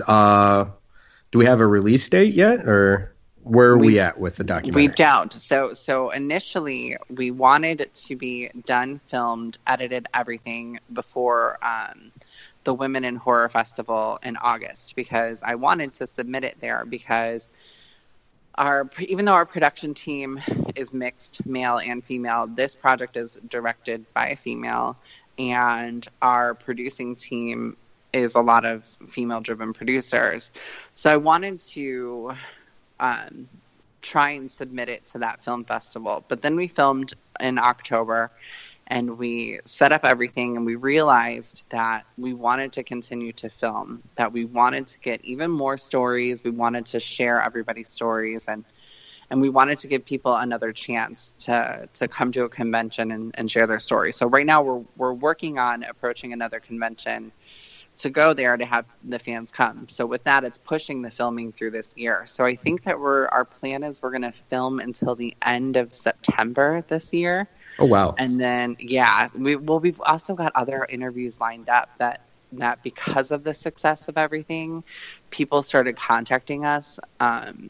Big people started contacting us saying, hey, I'm the director of this huge movie. I'd love to take part. And I can't say who, but there's a lot of people that have reached out to us that have really just kind of blown my mind. And so this next year, our plan is to travel to them to film their interviews and talk about how it's changed their lives. And so we're going to film until the end of September, and then I'm going to take a month off, and then we're going to start editing. So me and the director of photography, Jason Delgado, and the co-producer, Kim Gunzinger, we're going to sit in a room and we're going to start going through all the footage, and we're going to start lining things up, and we're going to start editing. And so hopefully it'll be done by the end of the year. That's awesome. Well, you say you're going to try and keep filming, going to different conventions. Just being curious, where can people find out where you're going to be? So right now, if they go to facebook.com/FredHeadsDoc, that's where we have all of our information. We update it daily. We are constantly putting videos out of updating things, fun little teasers. We're also on Instagram and Twitter, and it's FredHeadsDoc globally all around. And right now, like I said, we're working on another convention appearance, and it's in the super early stages of it. And so we're hoping to have like another table and another filming location where the fans can come and sit and just share their story. Wow. So, everyone out there that is actually interested, make sure you check out the Facebook page and follow up, because hopefully you can take part. Is there any information you'd like to give out there before we let you go? We are doing 2 current promotions right now. So one of our promotions is we're allowing fans to submit their story. So we have an email set up and a specific set of guidelines set up that you can find at our Facebook page, where they can literally sit in their home with their cell phone and film their story and submit it to us so we can use it in the documentary. Because obviously we can't get to people in other countries or other states that we can't travel to. So that's an important thing, that we want the fans to know that everyone has the same opportunity with being able to be in our documentary and share their story. And then the other thing is we launched our Indiegogo crowdfunding campaign this week. And so that is, you can go to Indiegogo.com and just search Fred Heads documentary, and it'll pop up. We were pretty excited that we were featured on their front page for a couple days, and we were trending on Google News for 3 days, and so it was pretty exciting. So we're just hoping that people like and share and all that stuff. Of course. And what are a couple of the perks that are currently out there? The perks are so cool. So my favorite perk somebody bought already, but it was the Dream Warriors Nightmare on Elm Street house, the papier-mâché house. Oh, wow. It was put to scale. It was custom made for our documentary, and then it was signed by Robert Englund. And so somebody got that right away. That was the first perk somebody bought. But the other perks are just really cool things like our sunglasses. Everybody loves our Fred Head sunglasses. So we have a perk there with like a digital download. We have the standard like DVD download. We have T-shirts, coffee mugs. We also have one-of-a-kind replicas. The cool thing we have right now is Robert Englund was given an award, and it was right after Freddy's Revenge came out. He was awarded this thing for having the highest grossing sales of home box office sales. And so this award sat in his office for years, and we now have the award, and we're giving that away as one of the perks. So somebody actually has the chance to like get Robert Englund's award as a perk. And then we have like a limited edition Freddy glove that was built for our documentary. Just all sorts of cool stuff. You'd have to go over there, but there's tons of fun stuff. Everything is scaled from affordability. We have a $5 perk all the way up to a $2,500 perk. And that $2,500 perk is the ultimate fan experience. And that one is we're going to fly a fan out, pay for their hotel, pay for their food, allow them to be a part of filming, share their story in the documentary, and hang out with the cast of Redheads and possibly some of the stars of Nightmare at like a dinner or something. So we've got some fun things for people. Yeah, it definitely seems like it. If I had a bit more money, I know which one I would be going for, but not right there now. So, but thank you so much for coming on and sharing this. And thank you so much for really this documentary and exploring fandom. And not only that, but pushing documentaries and to be more inclusive where anyone can with their cell phones and everything. That's great. I've never heard of that. So, well, thank you so much for having me, guys. It was my pleasure. And I hope that we get to see you guys at a convention and maybe you can come share your story. Absolutely.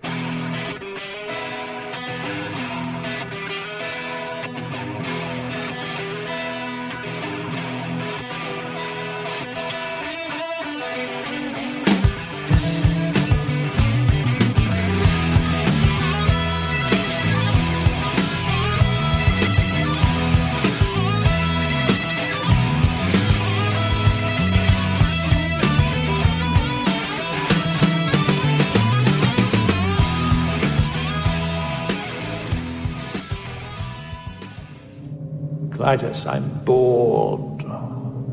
What plaything can you offer me today? An obscure body in the SK system, Your Majesty. The inhabitants refer to it as the planet Earth. How peaceful it looks.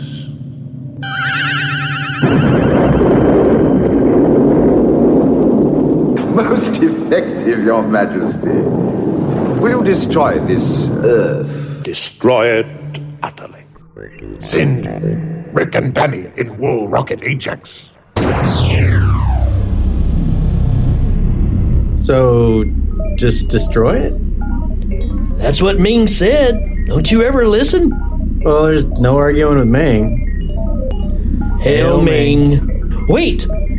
You see those transmissions on the Visua screen? Crow? Nightmare on Elm Street? Chud 2? Black Belt Jones? Nightbreed? What's a critter? Oh, I've seen those things. Flash? I guess we could wait a while before the destruction. Yeah, and watch the movies. And talk about them. The Hail Ming Power Hour. Disobedience to Ming. For now. You can find us at Legion Podcasts. You can find us on Facebook. iTunes. We're on Twitter. We're on Instagram. At You know what? Just Google it for yourself. Just Google it, you bastages. Hail Ming. Breaking 2? Electric Boogaloo? Samurai Cop. Army of Darkness? Flashdance?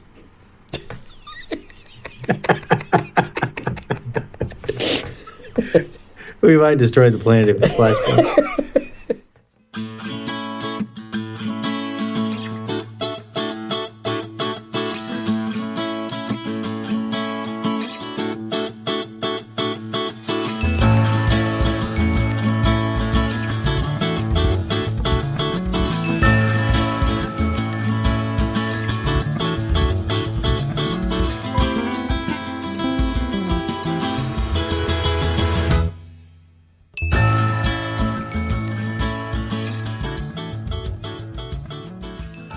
So you ready, Michael? I'm always ready, yep.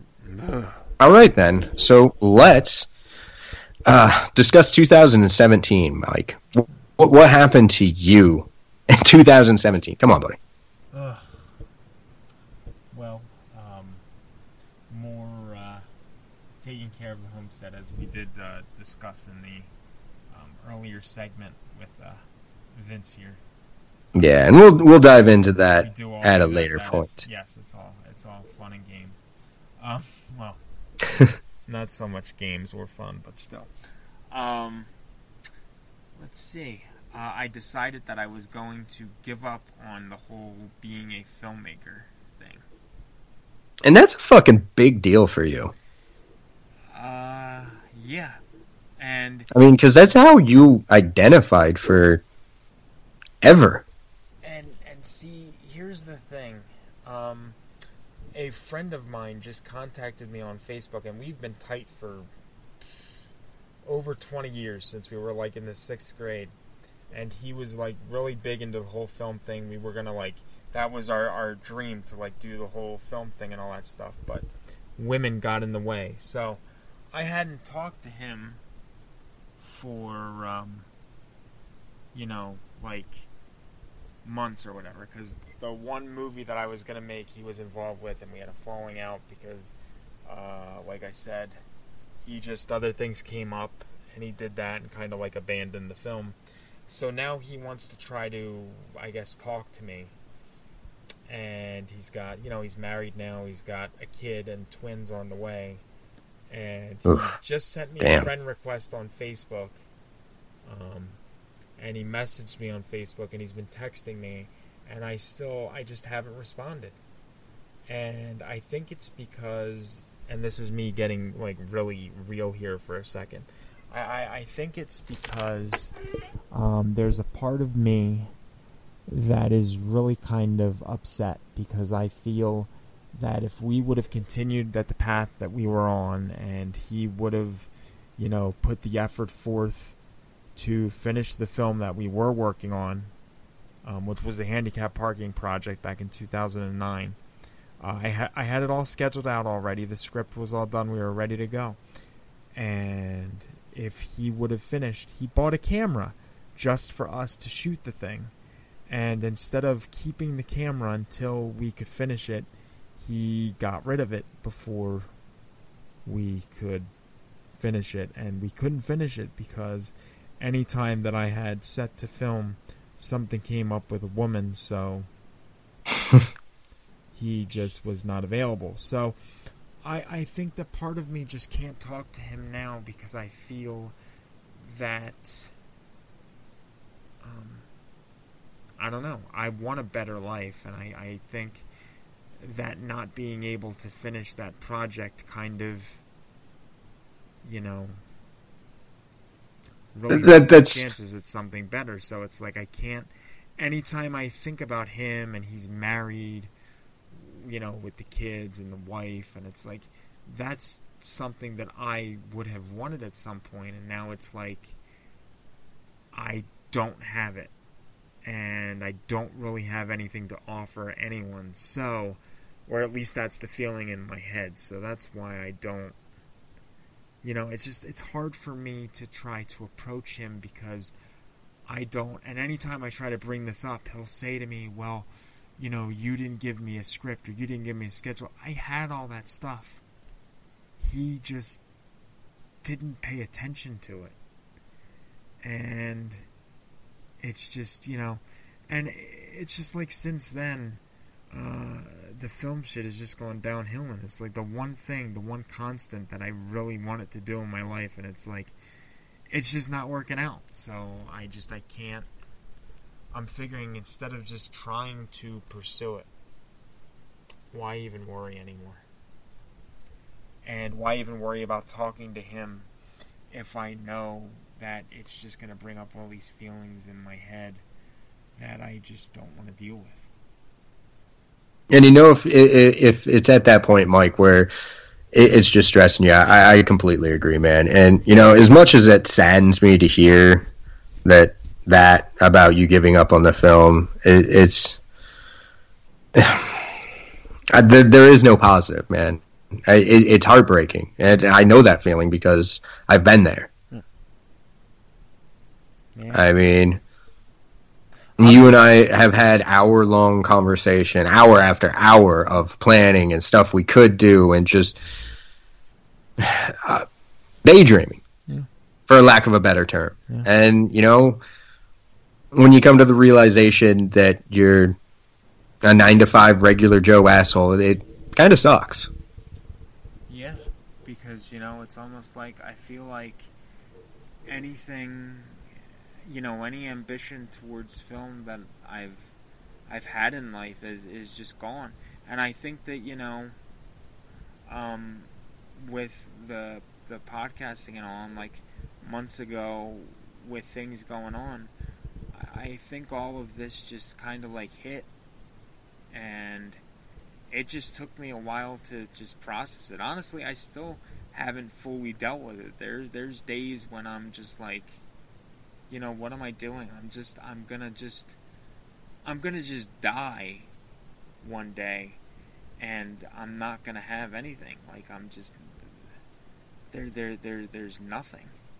Well, here, the life you have is really built off the memories you make, Mike.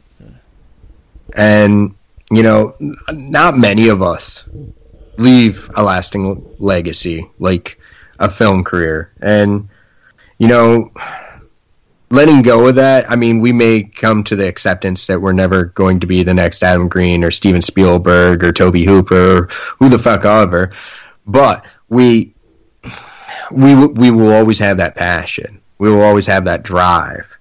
And, you know, coming for myself, really coming to a better understanding of how the film industry works, and especially now how it operates, that's what really killed it for me.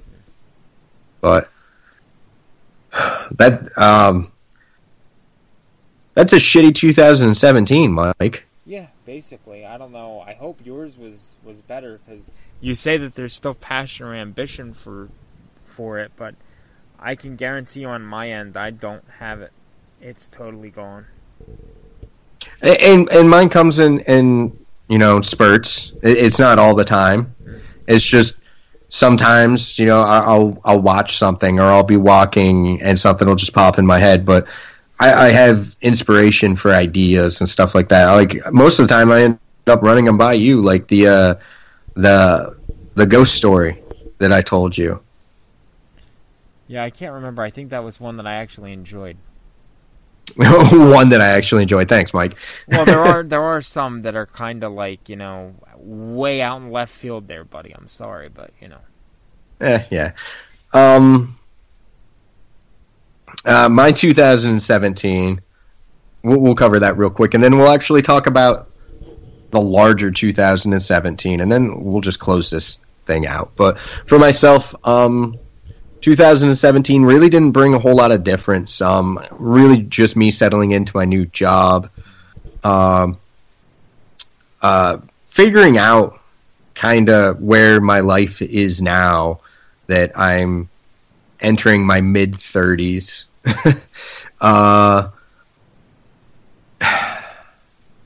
Just kind of coming to the acceptance of that and realizing that I'm nearing middle-aged, and goddamn, that's fucking scary. Some major life-changing events, like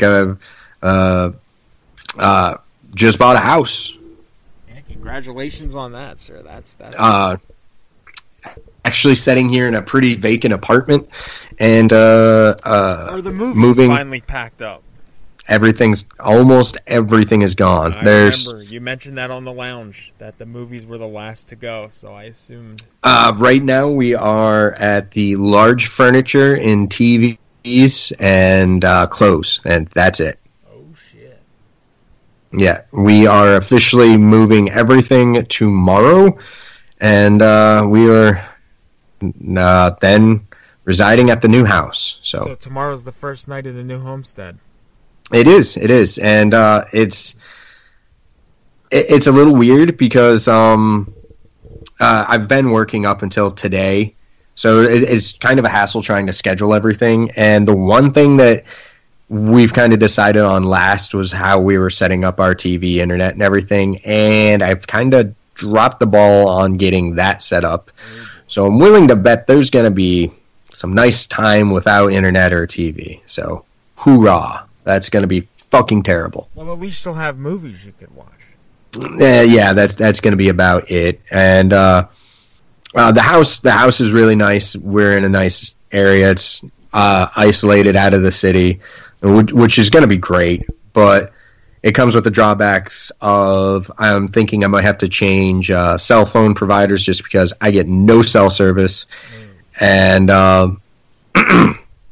sorry, I realize my voice is kind of going here. It's weird. Our internet options are extremely limited. Apparently, I'm about 5 miles too far for just about anyone, so I've got the option of satellite or getting fucked. So Verizon doesn't cover out there. Wow. No, I am slightly too far. Ooh. And that's who you have Verizon currently? Yeah. Yeah. Ooh. So, yeah, it'll be an adjustment, but hopefully everything will get settled in, and then hopefully, God willing, the next lounge will come from my office in the new house. So your house does have an office? Well, it's a very tiny bedroom. Technically, I guess it could only really be a nursery, but it's going to be my office. So if a baby does come along, you would get kicked out of the office, and the office would then become a nursery.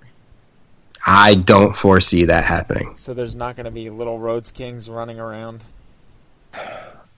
Hopefully not. This is my boomstick. Yeah. Okay, so Give let's... me some sugar, baby. Or no, wait, I'm sorry. Give me some sugar, daddy. That you just went with kind of cute to creepy. Good job, Mike. Hey, if you have a daughter and she says that to you, I would be freaking the fuck out.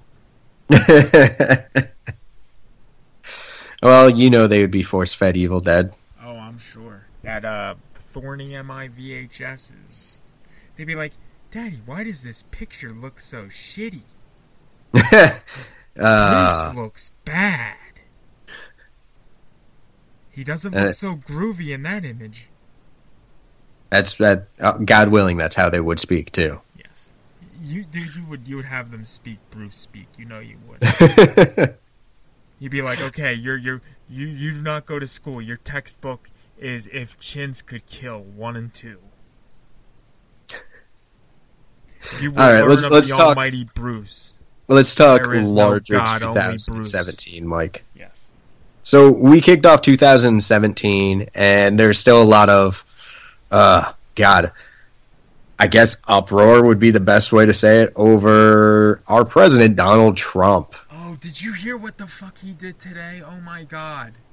What did he do today? Oh my dude, it's all over the fucking news. And he actually said, no, he tweeted, I'm sorry.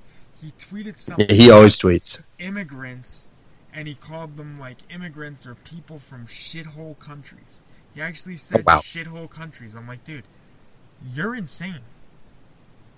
Like, you know, he's just got to really start thinking before he speaks, because he's going to alienate. You want to talk about alienating an audience or alienating a country. That's what the dude's doing. Well, see, I don't even know where to begin with Trump. Okay. All right. First and foremost, I didn't vote for Trump. I didn't vote for anyone because I think our system is broken, and that's why. I voted for one of the third-party candidates, which everybody's like, well, you know, that's just a wasted vote. It's a vote. So it was actually the first time in a long, long time third party did as well as it's done. Right. And I fully supported a third-party candidate, too. I will sadly admit, out of our two major candidates, I did prefer Trump. I didn't, only because he scared me. Only because he scared you. Now, he scared me. I don't defend him. Somebody needs to take away his Twitter account. He's a fucking president. Yeah, well, the thing is, the president has their own Twitter. You know, they have their own Twitter account. He doesn't even. Yeah, that's not run by him. His personal one. Right. What I'm saying is, somebody in the office needs to shut that down. Just be like, shut the fuck up. Yeah. Now, I will give him the fact, at least he's honest, which is an insane defense. But he's a little too honest, I think. Yeah, he needs to shut the fuck up. Yes. However, the not my president bullshit, I don't agree with that. Because that's bullshit. You live in this fucking country. That's just a child throwing a little tantrum. Right. So, sorry. Let's okay, on the exact same trend, I guess I would call it, the kneeling during the national anthem as a protest. And this started as a protest towards, what was it, Mike? Police brutality? Right. Go fuck yourself. These guys, it started in the NFL, are professional athletes making millions of dollars that are supposed to be role models, first and foremost. Right. And I'm sorry, I get it. And I fully support everyone's right to protest whatever they feel necessary. However, this is their job, they're in the limelight, and they should be a role model at this point in time. And taking a knee, I view it as disrespect because I have a lot of family and friends in the military, and that's bullshit. You can, any other time, protest, the police, whatever, go for it. That's your right, man. But that's disrespectful, in my opinion. Yeah, I mean, it can be a little bit. I didn't follow that enough to, I get it. You want to do peaceful protest. That's what everybody in the military now, the armed forces, they fight for that freedom. I get it. But have a little respect for, what the military, what the soldiers of this country fought for, what they, what they went to, what they stood for. It's, Well, okay. We're discussing the military and everything. What about the whole building situation that we had and still have with North Korea? Oh, God. Well, we're going to end up fucking dead. It's going to be another nuclear fucking war, because I'll tell you the way. Another? Well, there's never been one, Mike. Oh, shit, you're right, because if it was, we'd be dead. You're right. My fault. Okay. Yeah, if Trump keeps going the way that he's going, we're going to be blown to bits. We're going to be dead.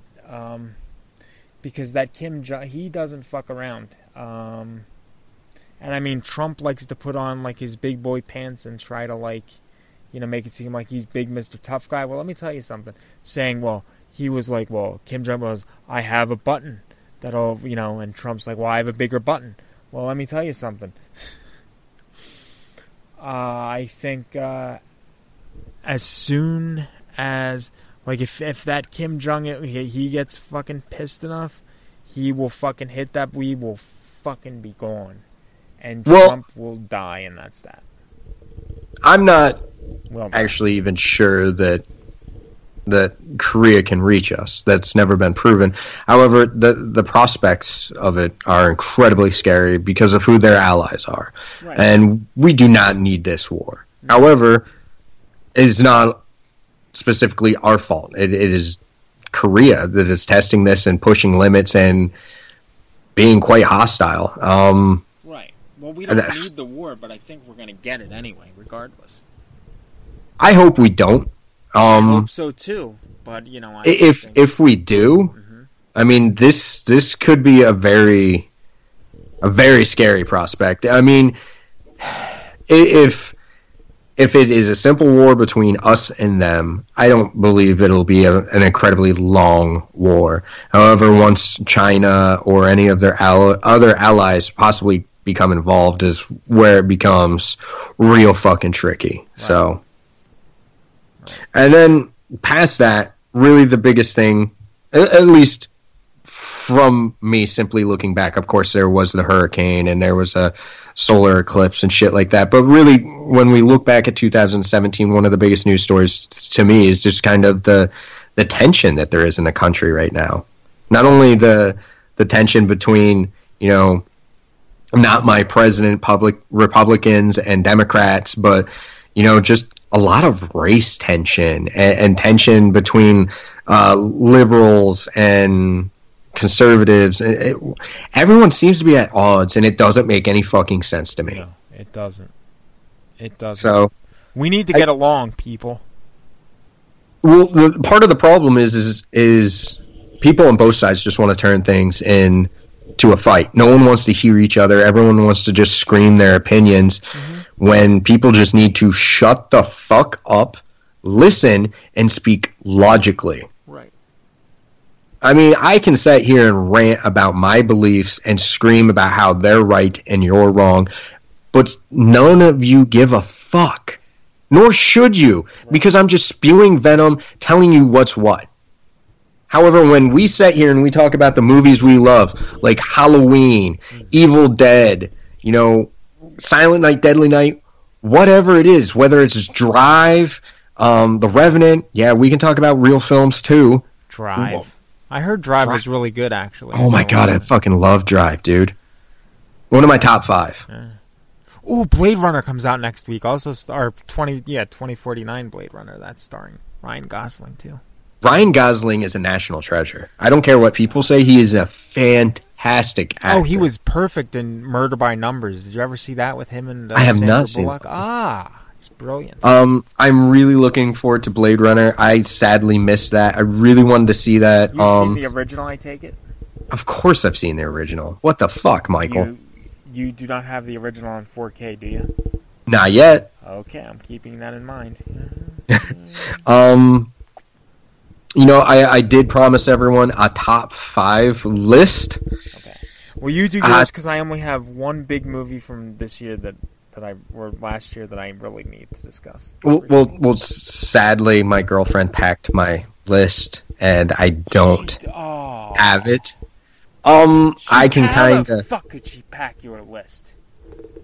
It happened. I think you need to send her, and I think I need to have a discussion.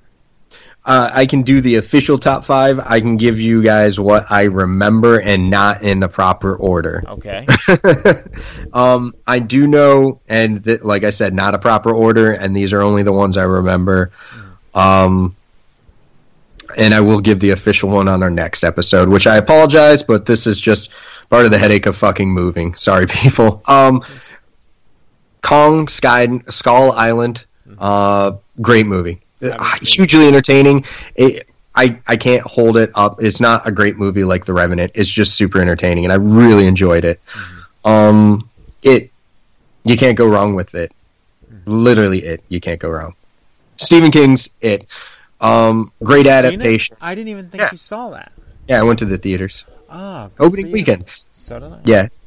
I thought it was a great adaptation. Really well done. The third act could have been a little better, but that's just nitpicking. For what it is a great film. Fucking making us buy the theatrical version was only released. Now they're making us double dip and buy the director's cut later this year. Well, actually, I was looking at it because the Best Buy 4K Steelbook, I was really thinking about that. And then what held me off is in October, we're going to get the trailer for Chapter 2. Okay. What I'm hoping for is some exclusive box set, some kind of dealy when Chapter 2 comes out with 1 and 2. Yeah, so I decided at that point, it's like, I'm going to hold off. Because I got the well, you may have the Blu-ray of the theatrical coming. Because I got the 4K non-steelbook from the Best Buy. So. Of course you did. Yes. Yeah. Well, you're not really a package whore like I am. Yeah, fuck steelbooks. I Did you see what I posted over on Facebook? You know how you bitched about the Friday the 13th thing? Oh, it's only the first 8 movies. Who gives a fuck about that?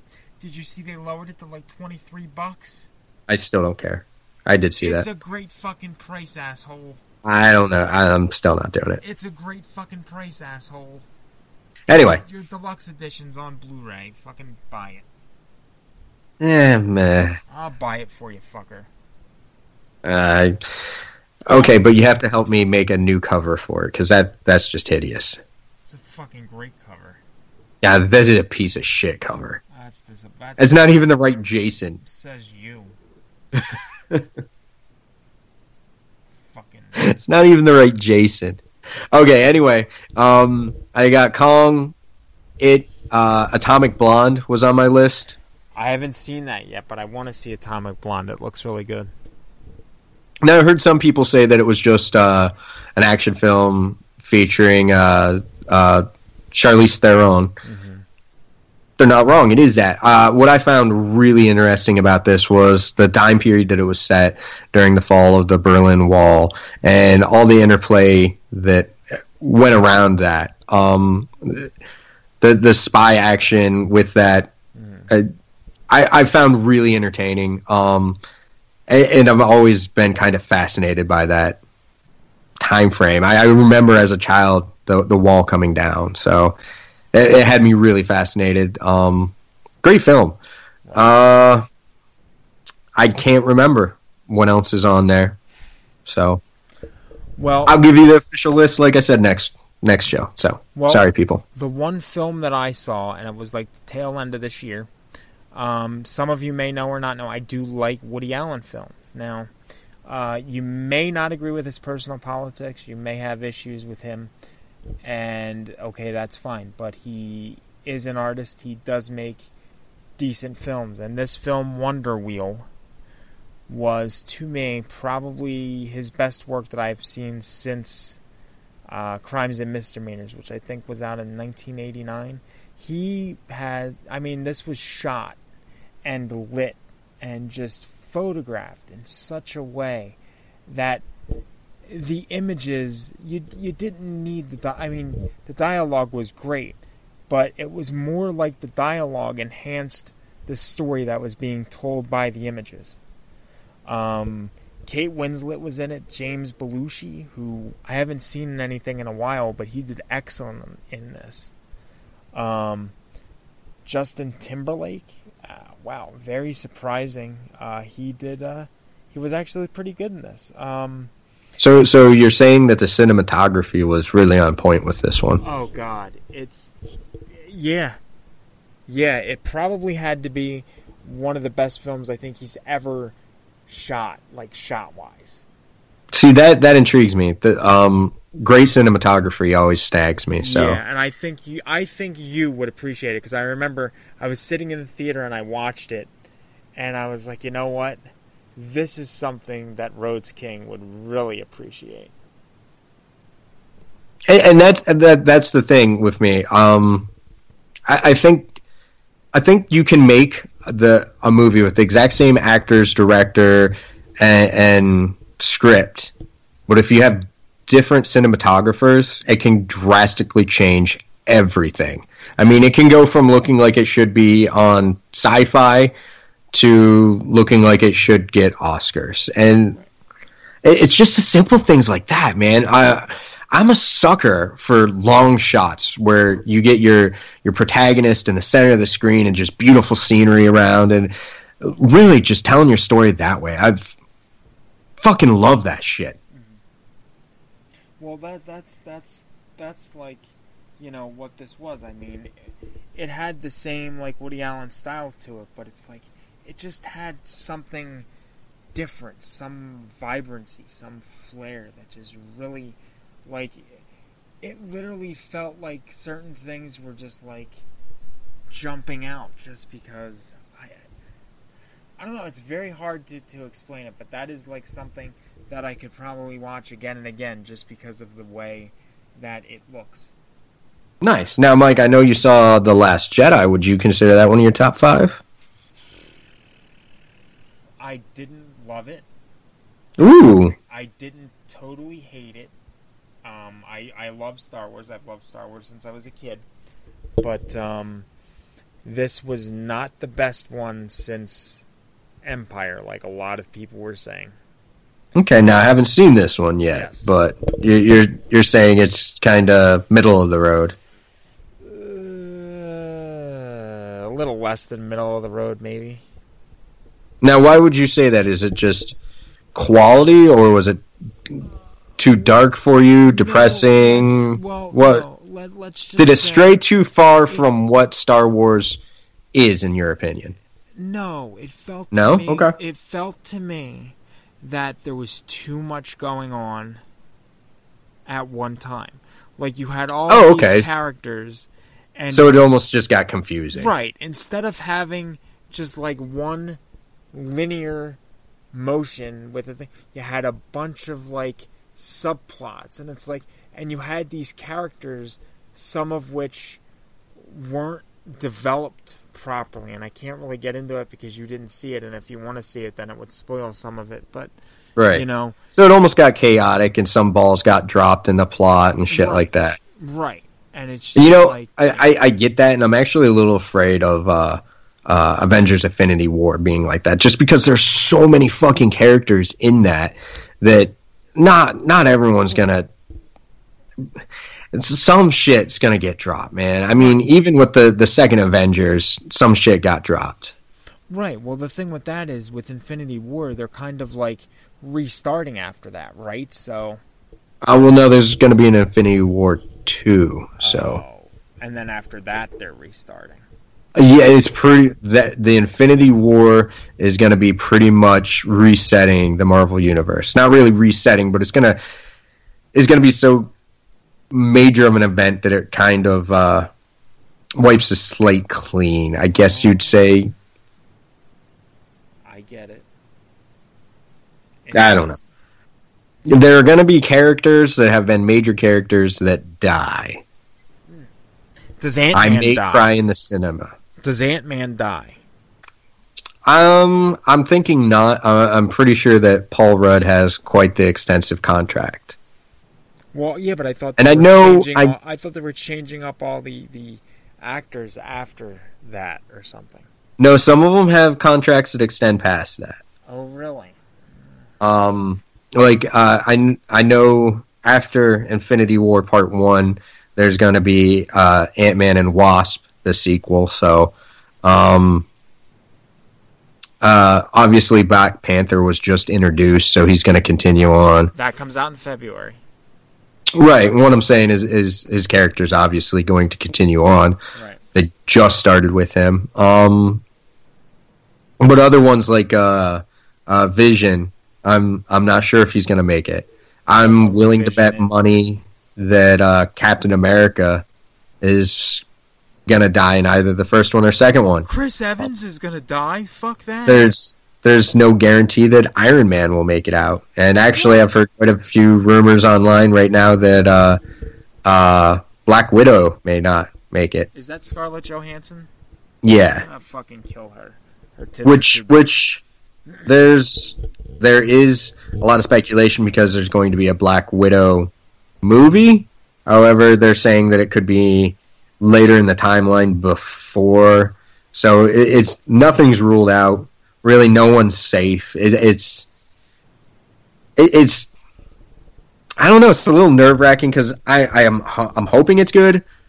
I'm nervous just because it's such a big project, and I'm also nervous because I don't want to cry in the theater. Oh, I would. You know what? Please do a lounge from the theater with you crying. No. Please. I will hide my shame and my popcorn bowl and try and sniffle it back. Oh, no, I need to see that because I've cried so many times in the theater. I told you that I cried during Amazing Spider-Man 2. Yeah, but still, it's not the same. No, you just want to see me completely lose it when Captain America dies and his shield's broken. And oh God, yeah, because you're like in love with Cap. Like, he is my favorite superhero. I love his franchise. Dude, at this age, I'm really Cap dies. The franchise is dead too. No. Yes. Because nobody else is going to be Cap like Chris Evans, and you know that. No. But the moniker Captain America will continue on. It'll either be Winter Soldier, who my money is on, or the Falcon. Oh, well, even still, it's not. It's not the same. No, not at all. He's dead. So. All right, on that incredibly depressing note, we are going to call this a show. Thank you for setting through this train wreck. I appreciate it. I hope you guys had fun. We will be back. I will have my proper top 5, and you know what? Just to up it, because I fucked up. Yeah. I'm also going to give you guys my top 5 films ever. Wow. And I'm going to make Mike do the same. Oh, God. Oh, Oh, I and bet shit. you all Halloween is on that list. Big thing to look forward to in 2018 this year is a Critters TV series, bitch. I think it's going to be a web series. It's a fucking TV series. I'm betting it's going to be all digital. It's a fucking TV series. I will subscribe to whatever platform I got it subscribed to get those fucking Krites, bitch. I hope it's good, but yeah, there is that. Fucking house. They will destroy your house. You will have to move back into the apartment where you can have your fucking regular internet back and all that shit. Let me send them. I have your address. I'll send them over. All right, Mike. Well, everyone, thank you so much. We will be back in 2 weeks, and we will talk more Critters and top 5 films, and who knows. Crazy, wacky shit that's happened to us in the world, and yeah. Rabbit and Red, hoorah! Stay spooky and shit like that. Hoorah! All right, people. Later.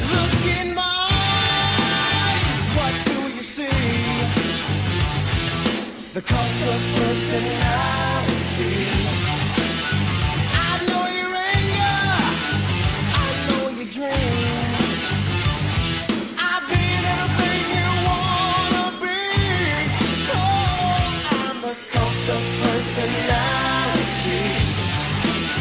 Like Mussolini and Kennedy. I'm the cult of personality. The cult of personality, the cult of personality.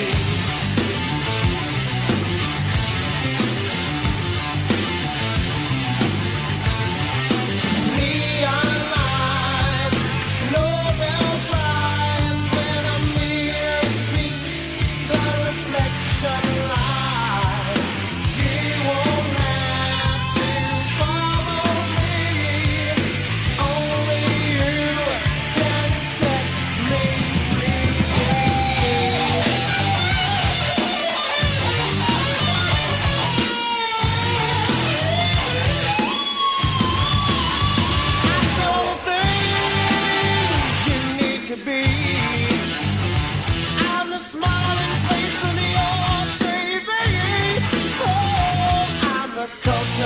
personality. I exploit you, still you love me. I tell you 1 and 1 makes 3. Oh, I'm the cult of personality. Like Joseph Stalin and Gandhi. Oh, I'm the cult of personality. The cult of personality, the cult of personality.